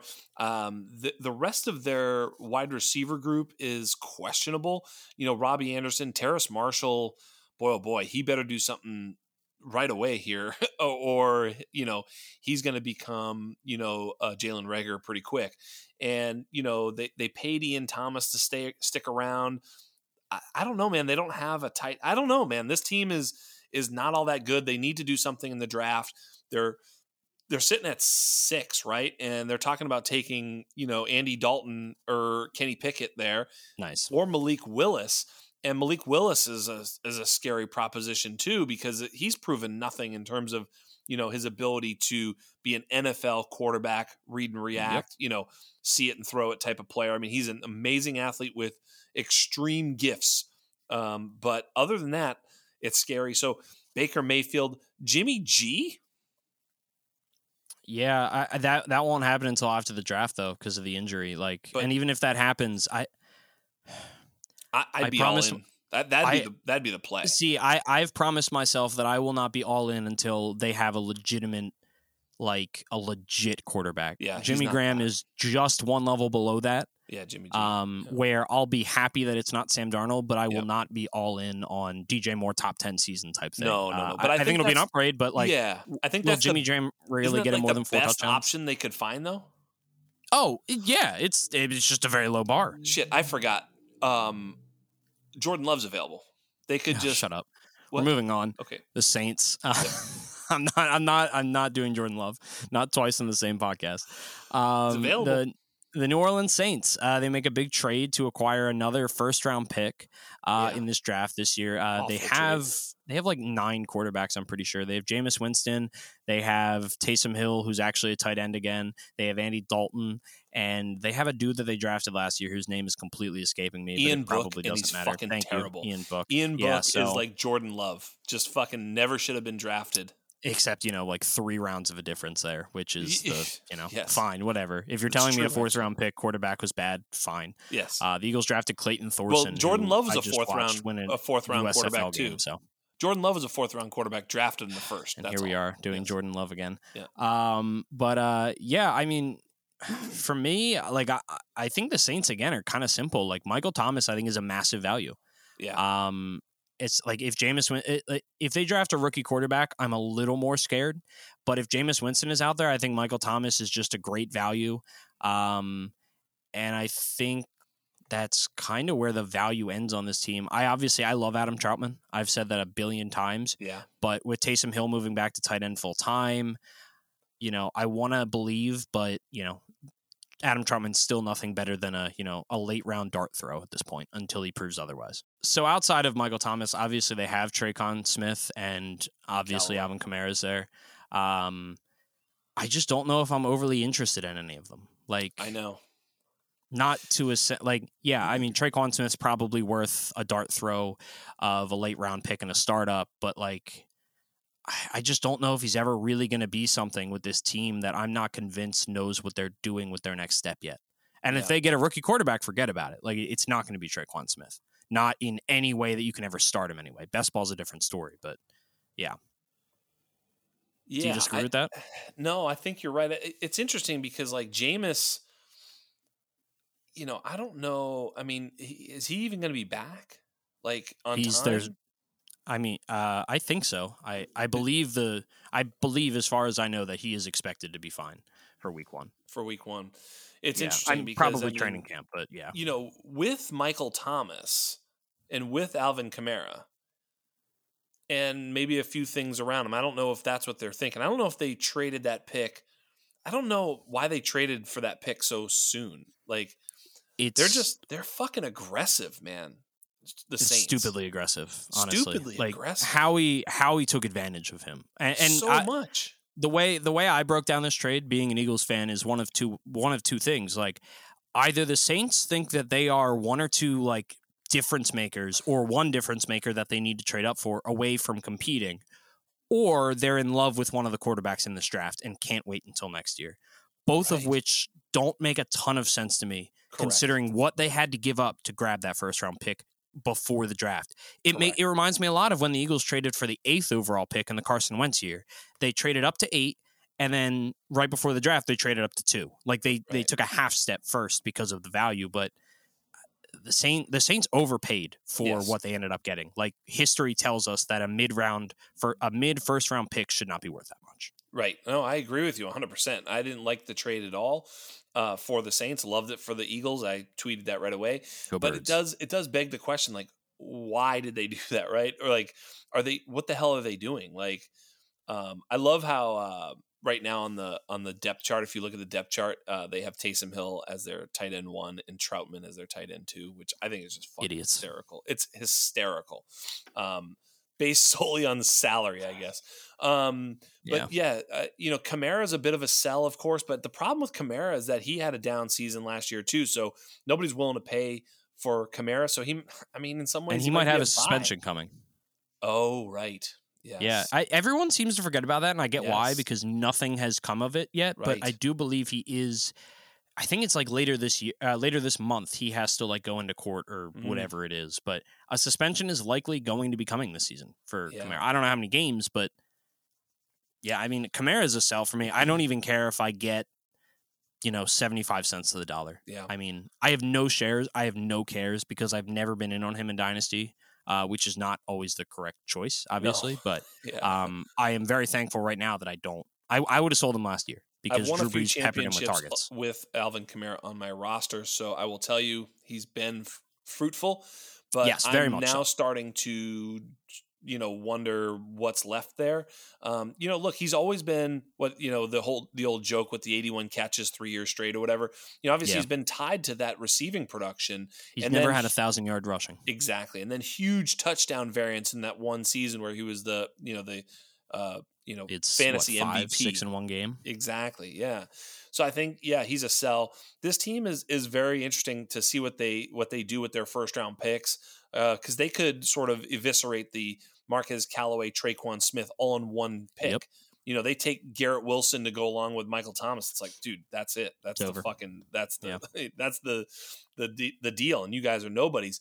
But if they just don't go to wide receiver, then all of a sudden this offense, if they, could be something else. So I don't know what to make of this team. I'm completely confused by the New Orleans Saints. I got to be honest. I have no fucking clue what they're doing. I have no clue. No, I and that's why I think basically what we summed it up is the right thing. Like, I think Michael Thomas is a good value because he's crazy undervalued. Yeah. Past that, I don't want to do anything because I don't know what to think about them. Exactly. Yeah, I've got no opinion on this team. It has me completely vexed. The next team, however, though, the Tampa Bay Buccaneers, I see that one pretty clear. That one plays itself. Yeah, I mean, honestly, I don't even think we have to spend a lot of time on this. No. Tom Brady's going to play until he doesn't want to play, I guess. So that it's a year-to-year thing in Dynasty. Mike Evans is Mike Evans. Chris Godwin, when he comes back, is probably going to be Chris Godwin again. And I guess it looks like Mohamed Sanu is jumping into the Antonio Brown role, but probably to a lesser extent, which is Russell Gage. Oh, sorry. That's what I meant. Russell Gage and Mohamed Sanu are the same people to me. That's crazy. 100%. I knew you didn't mean Mohamed Sanu. I didn't.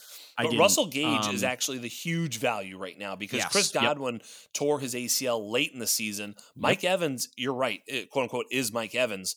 And they do have, that the Cyril Grayson who did some fun things, and Tyler Johnson who we all love, and Scotty Miller, and all these guys that have done jack squat. But, Russell Gage has only gotten better and better. They paid him the money. I think he's there to be the Chris Godwin until Chris Godwin gets back. And then probably that's their 3 wide receiver set. Yep. So maybe this, one of these other shitbags that I just mentioned, Brashad Perriman, or one of these guys behind them moves into the starting lineup. But I think it's Evans and Russell Gage as the primary weapons. And, I think I heard someone say it might have been, Matt Kelly, but he was talking about how, right now Russell Gage is like free 99, and yet he's going to be like 50% owned in DFS in week 1. And it's true. Yep. It's true. He's going to 100%. be in every single week 1 DFS lineup, because it's like, wait, who the fuck is Tom Brady throwing to? Oh, Russell Gage. So absolutely buy low Russell Gage right now. Because he's probably going to have 10, 12 targets a game for, 4 or 5 games to start the season.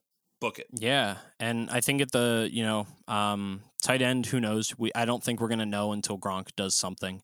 But I say he outside comes of, back.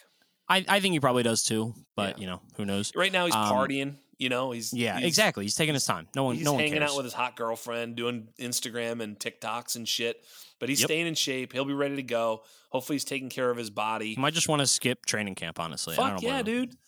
Yeah, honestly, he's a week 1 guy. Just fucking roll in with his backpack on a skateboard and his fucking sunglasses and be like, yo, I'm here to play. That's fucking Gronk. Just show up and do it. I'll be there when I'm there. Just trust me. Otherwise, get Cameron Brate ready in case I hurt myself. Yeah, true. And at running back, I think Leonard Fournette, I think it's kind of just, hold the line with him. He's going to have value as long as he's there and Tom Brady's there, because Brady isn't afraid to check down to him seemingly 1,000 times a season. And I think Keyshawn Vaughn is probably worth a dart throw either late in the start, because he's the primary backup. And I think he showed some stuff late in the season. And, Leonard Fournette may or may not play the whole, and most running backs don't play the whole season. So I'm intrigued by Keyshawn Vaughn. Obviously, who knows what's going to happen in the draft? It might not matter, but you said it. Because it depends on whether or not they do anything in the draft at running back, but they probably shouldn't. You know what I mean? So they shouldn't do something in the, at running back. They probably should take a guard, if Zion Johnson or Kenyon Green are there, that's who they should be picking to shore up that offensive line in front of Tom Brady. And you're right, Leonard Fournette. I was going to ask you a question on Leonard Fournette, and I will in a moment. But if Fournette gets hurt, you're right. Keyshawn Vaughn is sort of the next guy up. I mean, I suppose it's possible they could make some sort of trade, sign a free agent. It's still not certainly Keyshawn Vaughn, but it certainly could be.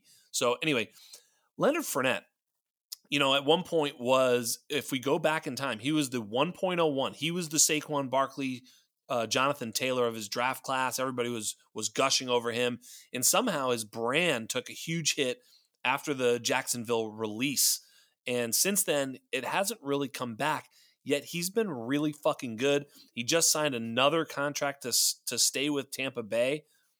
Why, you probably want him more than Zeke, right? In Dynasty? Oh, yeah, I would take him over Zeke. Right? So, I mean, just how high do you think we should be ranking, Leonard Fournette right now? I mean, that is what I'm getting at. Like, in Dynasty, let's look at our Dynasty rankings, because I think Leonard Fournette is grossly underrated.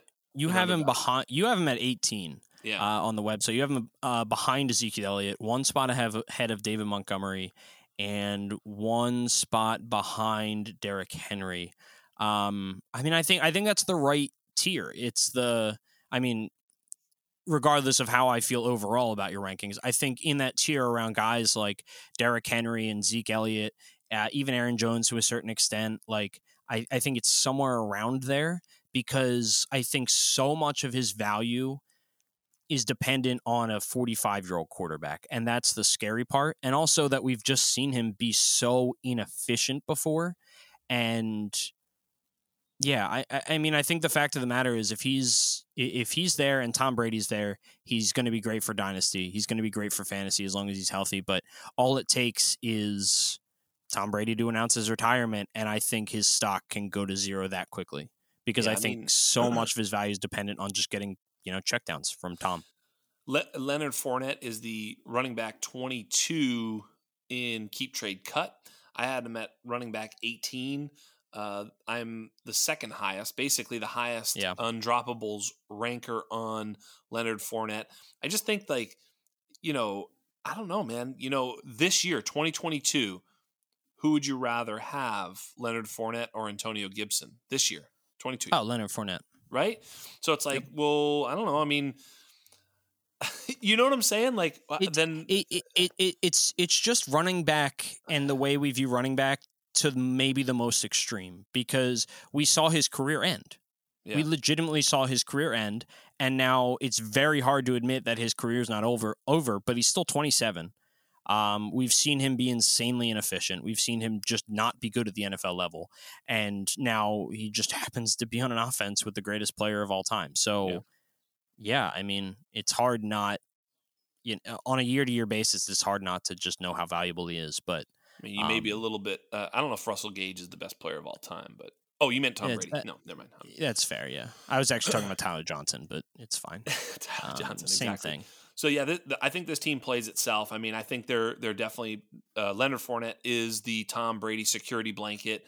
They'll spell him with someone else. I think if they draft someone, it'll be a sort of a Ronald Jones replacement, some sort of, like a banger? First and second down. Yeah, like one of the bigger backs, even a, Haskins, Hassan Haskins type of player, Keontae Ingram, someone with a little bit of a body that can actually just run between the tackles. So I don't think they'll be looking to early in the draft replace him. I mean, a lot of people even mentioned Breece Hall for them late in the first round. I think that's nonsense and an awful pick. For what they need. Anyway, I agree. Moving on. So last division, final four teams, NFC West. Yeah. I think they're all interesting to their own degree, but let's start with the Arizona Cardinals.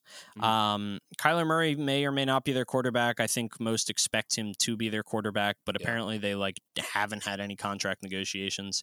It's very awkward. It's very uncomfortable. It kind of sucks, but there's not a lot we can say or do or know about until something happens. So I'm operating as if he's going to be their franchise quarterback because I think in the end of the day, they'll figure something out. Yeah. But that bears the question of, wide receiver. It's DeAndre Hopkins, it's Rondale Moore, and then it's basically no one. They signed AJ Green back. Oh, did they? I missed that. I was literally about to say they did. I saw AJ Green to get re-signed, slid down the bottom of the scroll one day. Yeah, it's not. It's interesting. It's interesting, but it is thin. I missed that completely. It's thin. Because you're right, it's Hopkins, Rondale Moore, and that's it. So now, okay, AJ Green comes back for 1 year. So now you got Green and Hopkins on the outside, Moore on the middle, and then literally behind that, it's Antoine Wesley and Andy Isabella and fucking nothing. So this is a team that could certainly target a wide receiver in the draft at some point, even if it's rounds 2, 3, 4, 5. Right at some point they might even double dip. They might take a couple of picks at wide receiver. I think they will. Right. They've got other needs. This team is an interesting team because there's a lot of talent here and there, but it's not everywhere. So, their defense, a lot of name brand players on that defense, yet a lot of linebackers, a lot of first round linebackers. Yeah, right. I mean, Isaiah Simmons, Zaven Collins, and there's some good players. JJ Watt is playing there. So we'll see how that team is able to help themselves on defense. Budda Baker obviously is a great player. Yeah. So they've got some good players there. I think they probably need a little bit of help in the secondary. That's an interesting team. I would imagine they'll go defense as their, but they need a wide receiver. I think they go wide receiver in the first round. Honestly, that'd be cool. Just because they've spent a lot of their first round picks lately on defense. Yeah. And I kind of just feel like they're going to go offense. If not in the first round, I think they'll do it in the second round. I think they need a wide receiver. They do And need a I wide think receiver. running back. They need running back. offensive I line think too. Well, yeah. And I think running back can be it can be interesting depending on who ends up going there. Because right now it's James Conner and it's no one else. I don't think. Do you know what I hear ourselves saying though as we start to dissect this team? I hear ourselves saying that if DeAndre Hopkins stays healthy, that he's going to see 180 targets. He's back to what he did with the Texans, which the staying healthy part is the big caveat. But I think DeAndre Hopkins is he might be a good value in Dynasty right now. I think he's still basically who he's always been. He was just banged up last year. When he was out there, he produced, and the team is better with him out there, which I think basically says all you need to know about him. So and you know what? If they draft a wide receiver, he's an even better buy. Yep. Yeah, because a rookie wide receiver is not gonna take everything, and neither's Rondale Moore. I like Rondale Moore as a player, but I'm not convinced that he is good for fantasy. Yeah, or good. I'm not convinced he'll ever consistently be a fantasy player so much as what he's going to be able to do for the team as a whole. The other player that in Arizona that got a contract and who surprised a lot of people with his play down the stretch last year is Zach Ertz. And I think they see him as an integral part of this offense. And I think, if I'm ranking for redraft, I think Zach Ertz might be a top 6 tight end in redraft. Now, yeah, go ahead. I think he is hands down.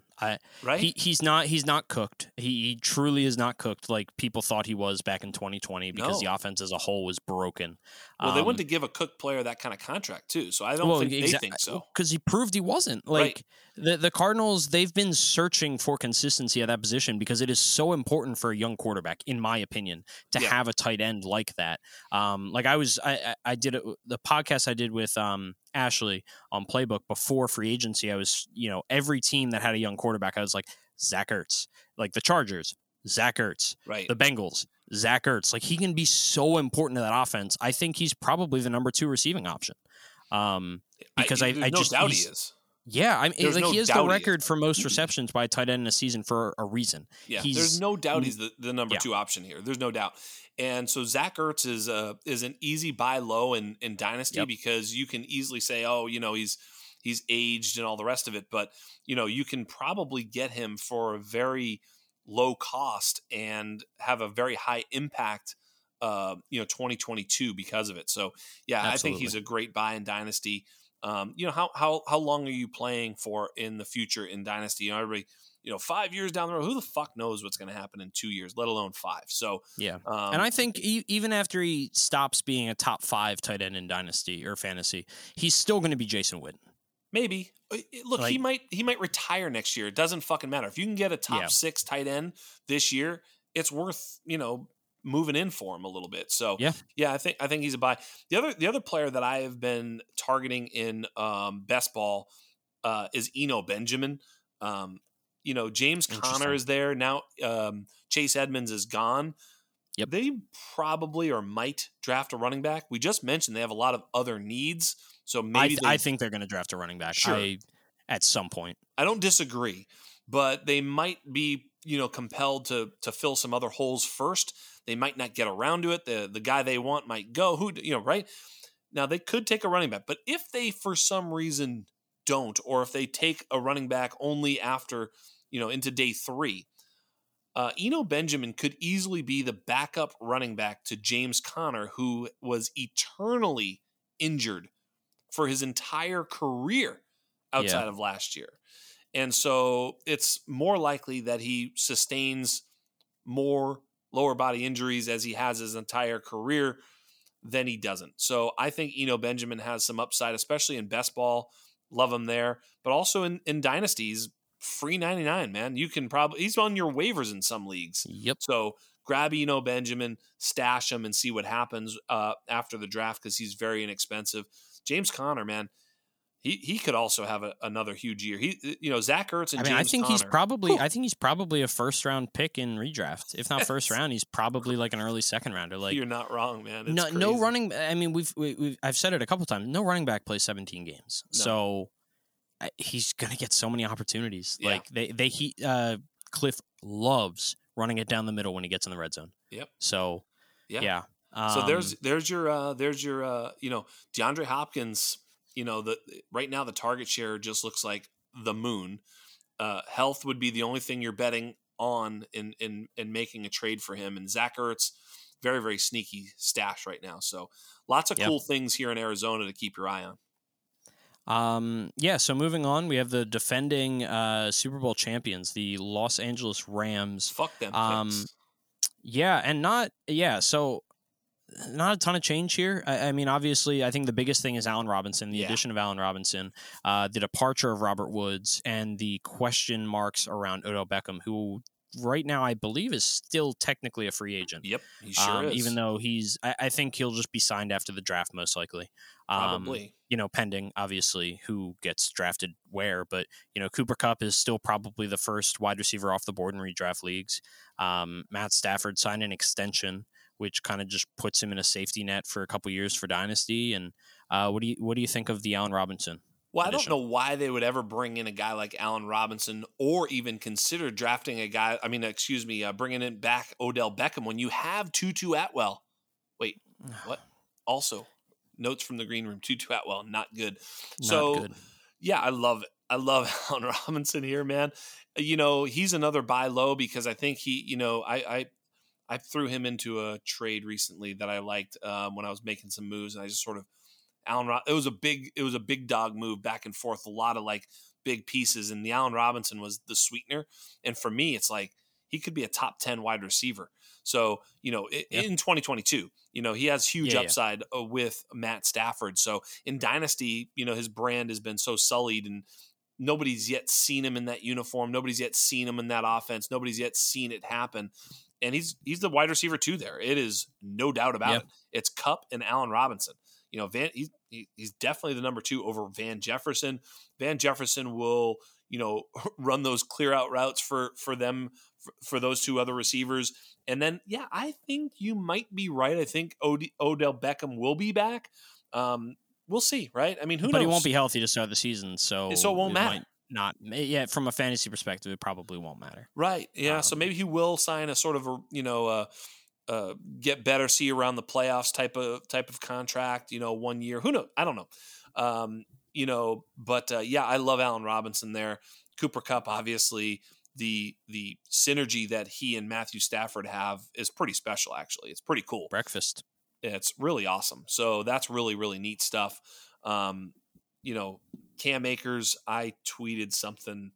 You did. You didn't realize how much people hated him. Yeah, it was crazy, right?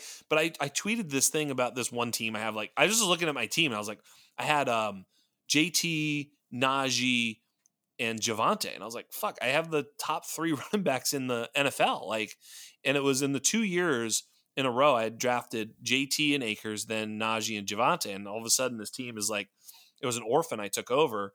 I was like, oh, this fucking team might be good here. And I posted the running back room, and I was like, look at this fucking running. And I have Elijah Mitchell, of course. I did see that, yeah. And I was like, look at this running back room. And the majority of the responses from the the Walking Dead was fucking Akers is stupid. And I was like, it really? I didn't know. I guess I thought he was maybe a little overvalued. I can see that part, and then he undervalued. But the fact that people just think that he's trash I find interesting. Did you agree? Or no. I honestly, I think he would have been better for his dynasty stock to not come back this season. Right. I think people just got really scared off, but because at least when he's not back, it's that feeling of almost like a mystery box where you don't fully know what's in it, whatever. But we saw him come back. And regardless of the logic behind how much better he might be 3 months from now, we saw him come back and we saw him he wasn't good. The first game was good. After that, it was really bad. And it doesn't, it doesn't necessarily matter what the logic is of like, was the offensive line's fault? Was it the offense? Will he be better 3 months removed from playing football again, as opposed to, right after his first game back or whatever? It just, it didn't help. It did not help to see him on a field and see him not be good, which he wasn't. So, yeah. Obviously the, I don't know. He wasn't great, but at the same time, the whole team wasn't very good running the football, especially against Tampa Bay. I mean, they did play some tough run defenses. Tampa Bay was the one that really hurt him. He was 24 for 48. But yeah, I don't know. I think he's going to be fine. I just think he's going to be fine. I don't think he was very good in the playoffs, and that does hurt his value, but I don't think he's garbage. I just don't. I mean, no, I don't think he's garbage either. I think it just, I think that's what's affecting his value. I think if he had not returned, I think his value would probably be higher right now. Yeah. Because there's still a sense of like, oh, we don't know what's going to happen. Now, regardless of whether or not we do, we might feel a little bit more like we know what's going to happen. Yeah. He still has top 5 overall running back upside in this offense. They're also a team that, could stand to upgrade that offensive line. They played really well, but they lost, what's his name? The old man at left Whitworth. tackle. Yeah. So, I mean, they could probably use some offensive linemen because I don't think they signed anybody either of note. No, they didn't. Yeah. So that's a, they overachieved last year. They played real well as a unit. They have some just sort of like, mid-round picks that fired. So that's pretty good, but they could use some help on that offensive line. Moving on though, I think, that's about it. They're sort of a solved equation because they've got nobody coming in that could take them away because, of course, they don't have any picks because they traded them all for all their dope players. So this is an easy one. It's a very consolidated situation. It's Stafford, by the way, could have a huge year again. I mean, so it's Stafford to the moon with Kupp and Allen Robinson. And again, I think Cam Akers has a big season. So mark it down.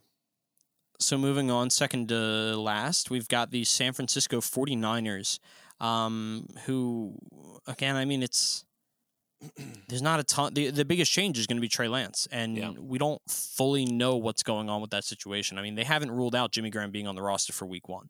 And if he's on the roster for week 1, there is no guarantee that he's not the starting quarterback.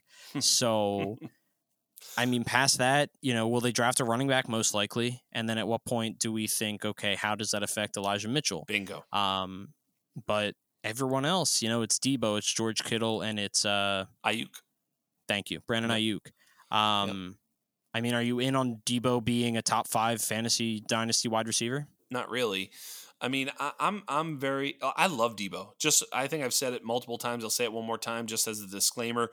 Debo Samuel and George Kittle are 2 of my favorite players in the NFL. Like, I fucking love them.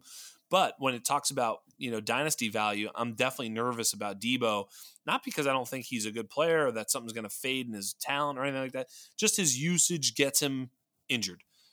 He's used in a lot of high contact situations, running the football, jet sweeps, screens, things where they just want to get the ball in his hand and let him fuck people up because that's what he does. Yeah. But he takes on a lot of contact, and you saw in the playoffs, man, he limped off the field a few times, just fucking breathing heavy and just grimacing, and you're like, dude, this dude is the greatest ever. Like, I love him. But that's not great for your dynasty team. So I would be more skeptical of him. If I can get top 5 value, I'm moving him. So I love watching him play. I love having him on my fantasy team because it's fun, but it's not necessarily smart. So I'm a little bit skeptical there.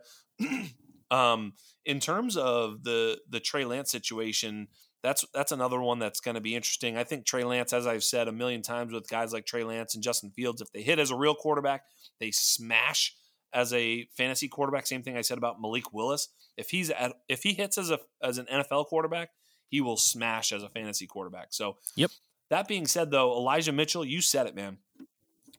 Everybody knows I love Elijah Mitchell, and I have been shouting about Elijah Mitchell since early last offseason before he was drafted. And so I love him as a player.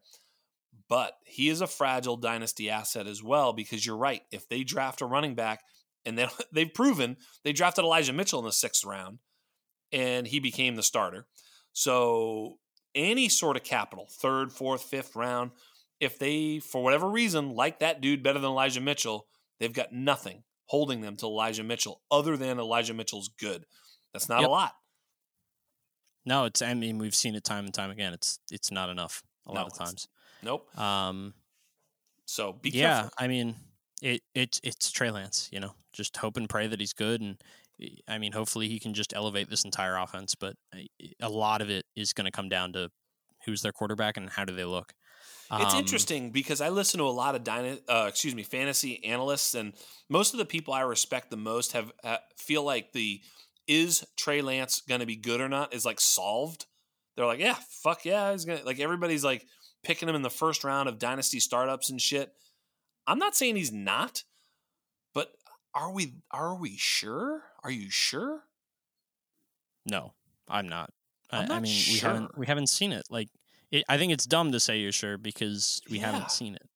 I'm so, like, I don't know. Like, I'm ready for him to be, like, if you told me in 3 years he's like Josh Allen and he's obviously one of the best 3 quarterbacks in the league, I'd be like, oh, yeah, that tracks. If you told me in 3 years he's out of the league and just couldn't do it, I'd be like, oh, okay, yeah. Like, I'm completely open to either side of this thing. I'm not saying, like, I have a strong opinion either way. I'm just like, I'm sort of middle of the fence with him, which necessarily means I don't have very many shares of Trey Lance. I do have a couple, and it's like, I'm just like, I guess I hope he's good or whatever. Yep, I don't know. You're sitting on him and hoping. There's nothing else you can do right now. Drafted him in the rookie draft, sitting on him and hoping. That's it. Yes, just like that. So if I had one team and he was and it was only Trey, like one league, and I had Trey Lance, I'd probably trade him. I'd trade him away. It's fair. It's because you're going to get good value for him because we don't know yet. Exactly. Yeah. Last but not least, a team that does not have a quarterback, most likely, the Seattle Seahawks traded away Russell Wilson. There's rumors of trading away DK Metcalf, but for now he's still there with Tyler Lockett. Yep. They have Chris Carson. They brought back Rashad Penny at running back, and they got Noah Fant and Drew Lock in a trade with Denver. So are you excited for anyone here? They also re-signed Geno Smith. I will tell you that, yes, Will Dissly. So important to lock up Will Dissly at that high-end tight end. Absolutely. Yeah, absolutely. Can't go without him. I am of the opinion that it is probably a 60-40 chance that Drew Lock is a starter, which is not how people are seeing it right now. I think that's just him and Geno, never mind a rookie or anything. Yeah. I'm saying that Geno Smith could be the starter over Drew Lock. That's fair. I think he could be. I don't think he will be, but I think he could be. Absolutely.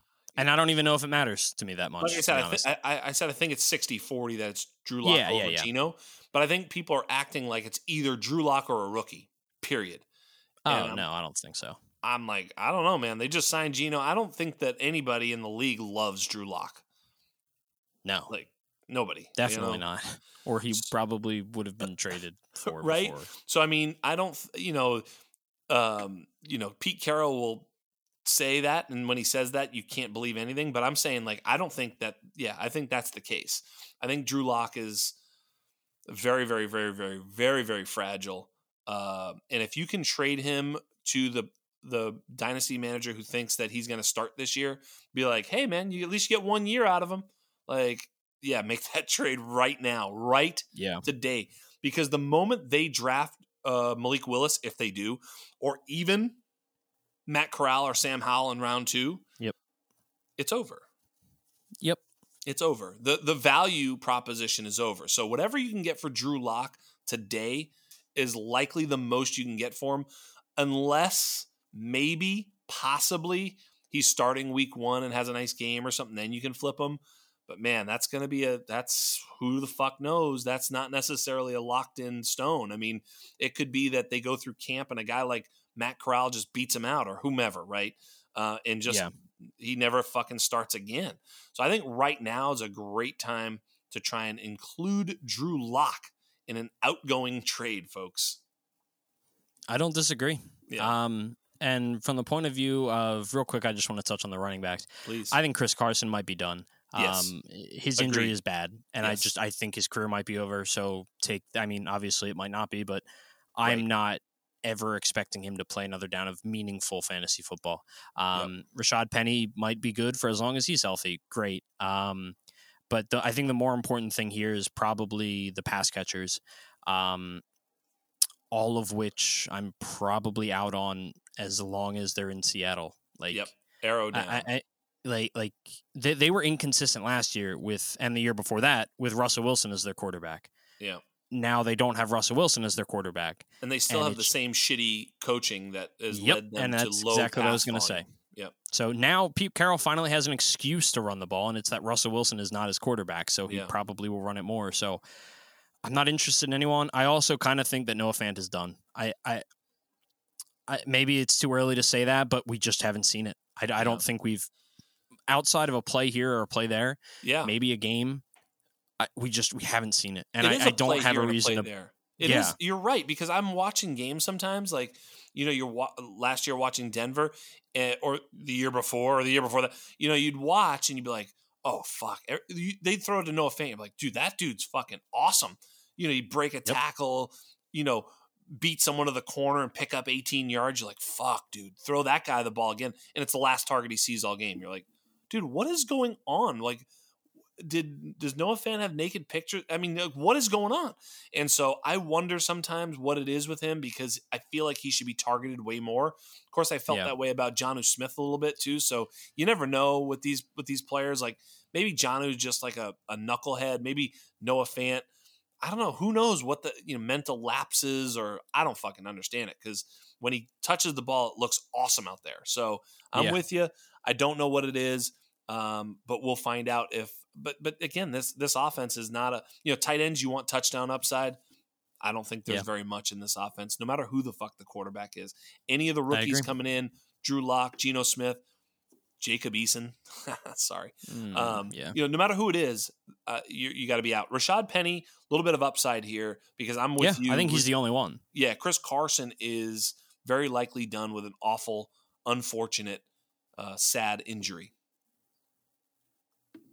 And Penny got good money. I mean, they paid him good money. Yeah. Way more than I thought that he would get. I mean, it was a low bar, to be fair. But, I mean, Rashad Penny is probably the only player of value on that offense right now that I'm overly interested in. From a redraft perspective, for sure. But even, like, Dynasty, I mean, for this season. So Yeah, Rashad Penny basically making $5.5 million for 2 years. And it's 1 year, pardon me. $5.5 million. It's basically guaranteed. So, I think he's the guy. And they'll probably take a running back in the first round, but even shit. Still. What a fucking bunch of idiots.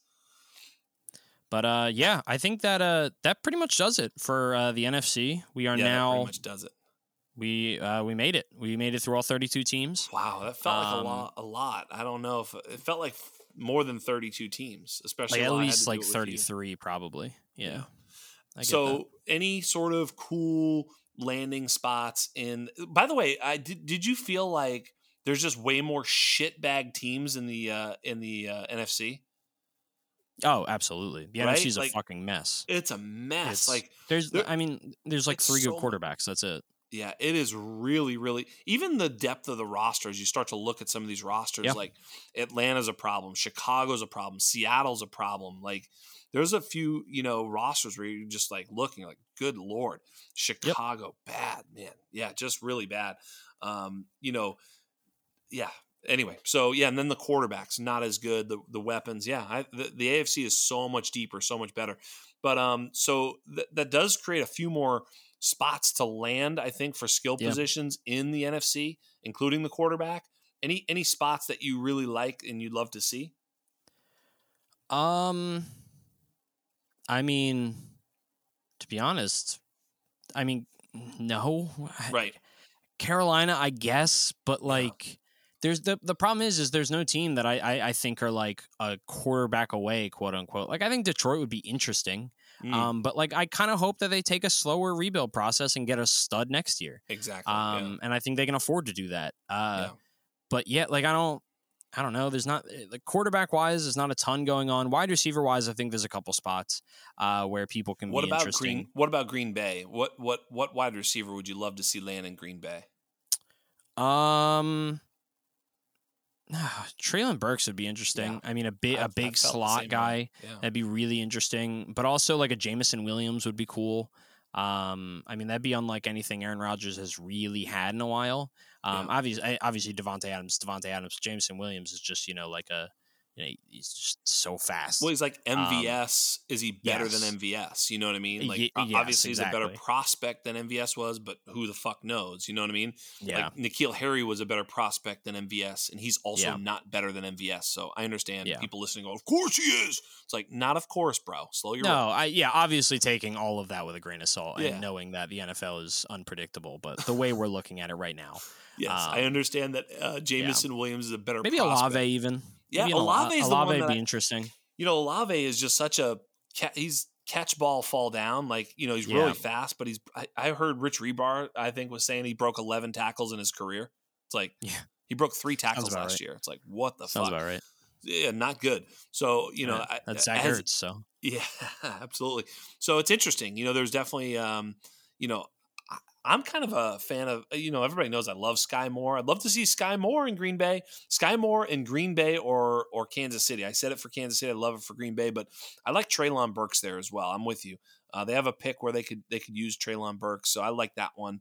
Running back, there's not a real ton of spots. I do like the Kenneth Walker to Philadelphia.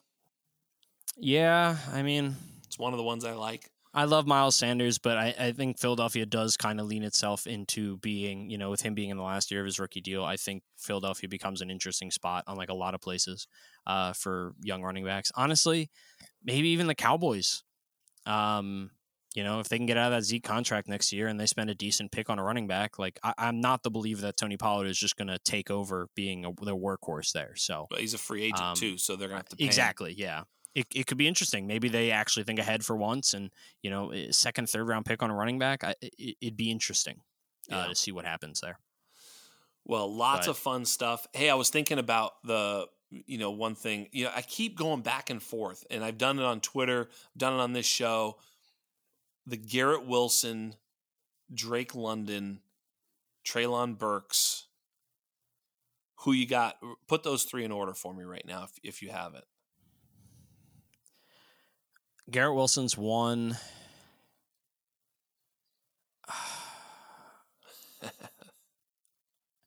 I'm torn with Drake London and right. Let me ask you this: Treylon are Burks. they your 2 and 3? I'm not even sure, to be honest. I'm not fully convinced that they are. And who would be your 4 if it was somebody else? I mean, Jameson Williams is so interesting. I was out on Jalen Waddle, and I was wrong, and that makes me not want to be out on Jameson Williams. I think Chris Olave is good. Blake loves him, and I trust Blake. I know Chalk is really into him too. I don't know, man. I think it's a really, really big tier of wide receivers, and that makes it really hard. So I think they're all tier 2 wide receivers. Exactly, I don't think there's a Jamar Chase. No. So you're right. And so what's interesting as I was thinking about this is that I've been going back and forth. Now, before the draft, after the draft, this can sometimes clear itself up because if one of them gets us like fucking awesome spot with great draft capital and the other one like slips to the second round to a shitty spot, it's like, oh, well, that fucking cleared itself out. But presuming they all get the same draft capital and the same landing spot, which of course won't happen. So just right now, if I had the pick where all 3 of those guys are on the board, I would gladly trade back 3 spots and let someone else decide and just take whichever one. That's where I'm at. Some of them are going to produce, but I'm not convinced I know which ones. I'm not sure I know which one either. So for me, it's like the Garrett Wilson. I think Garrett Wilson's the safest one. I've been saying that the whole way. So in some ways in this draft, if you're picking at pick 3, like let's say it's a non-super flex and it goes, Breece Hall and Kenneth Walker, and then you're on 1.03. I guess Garrett Wilson's the safest pick. But if I could trade to 105 and pick up hardly anything, whatever, a future third or whatever, I think it's just as well. I don't give a shit. Let someone else decide. Let me just take whichever one you guys, let you guys make the right or wrong choice, and I'll just take the one you don't take. and the slight profit for you choosing. So anyway, that's where I'm at with that. I just thought I'd share that because I've been going back and forth. I had Drake London at 1. I had Treylon at 1 the whole way. And I've never really put Garrett Wilson there, even though I feel like Garrett Wilson's the surest thing. So I don't disagree with your take that Garrett Wilson should be number 1. So it's tough, man. It's a tough tier to break down. Yeah, it is. No, I think that's a podcast, buddy. I think it is. All right, buddy. On behalf of everybody here at the Undrafted, I'm leaving that in. Huh? I'm leaving that in, that woo. You should. I get here Thursday. I'm leaving it in. On behalf of everybody here at the Undrafted, on behalf of everybody here at the Undroppables, on behalf of my esteemed guest and the greatest producer the world has ever known, Michael P. Duncan, I am Jax Falcone, and we are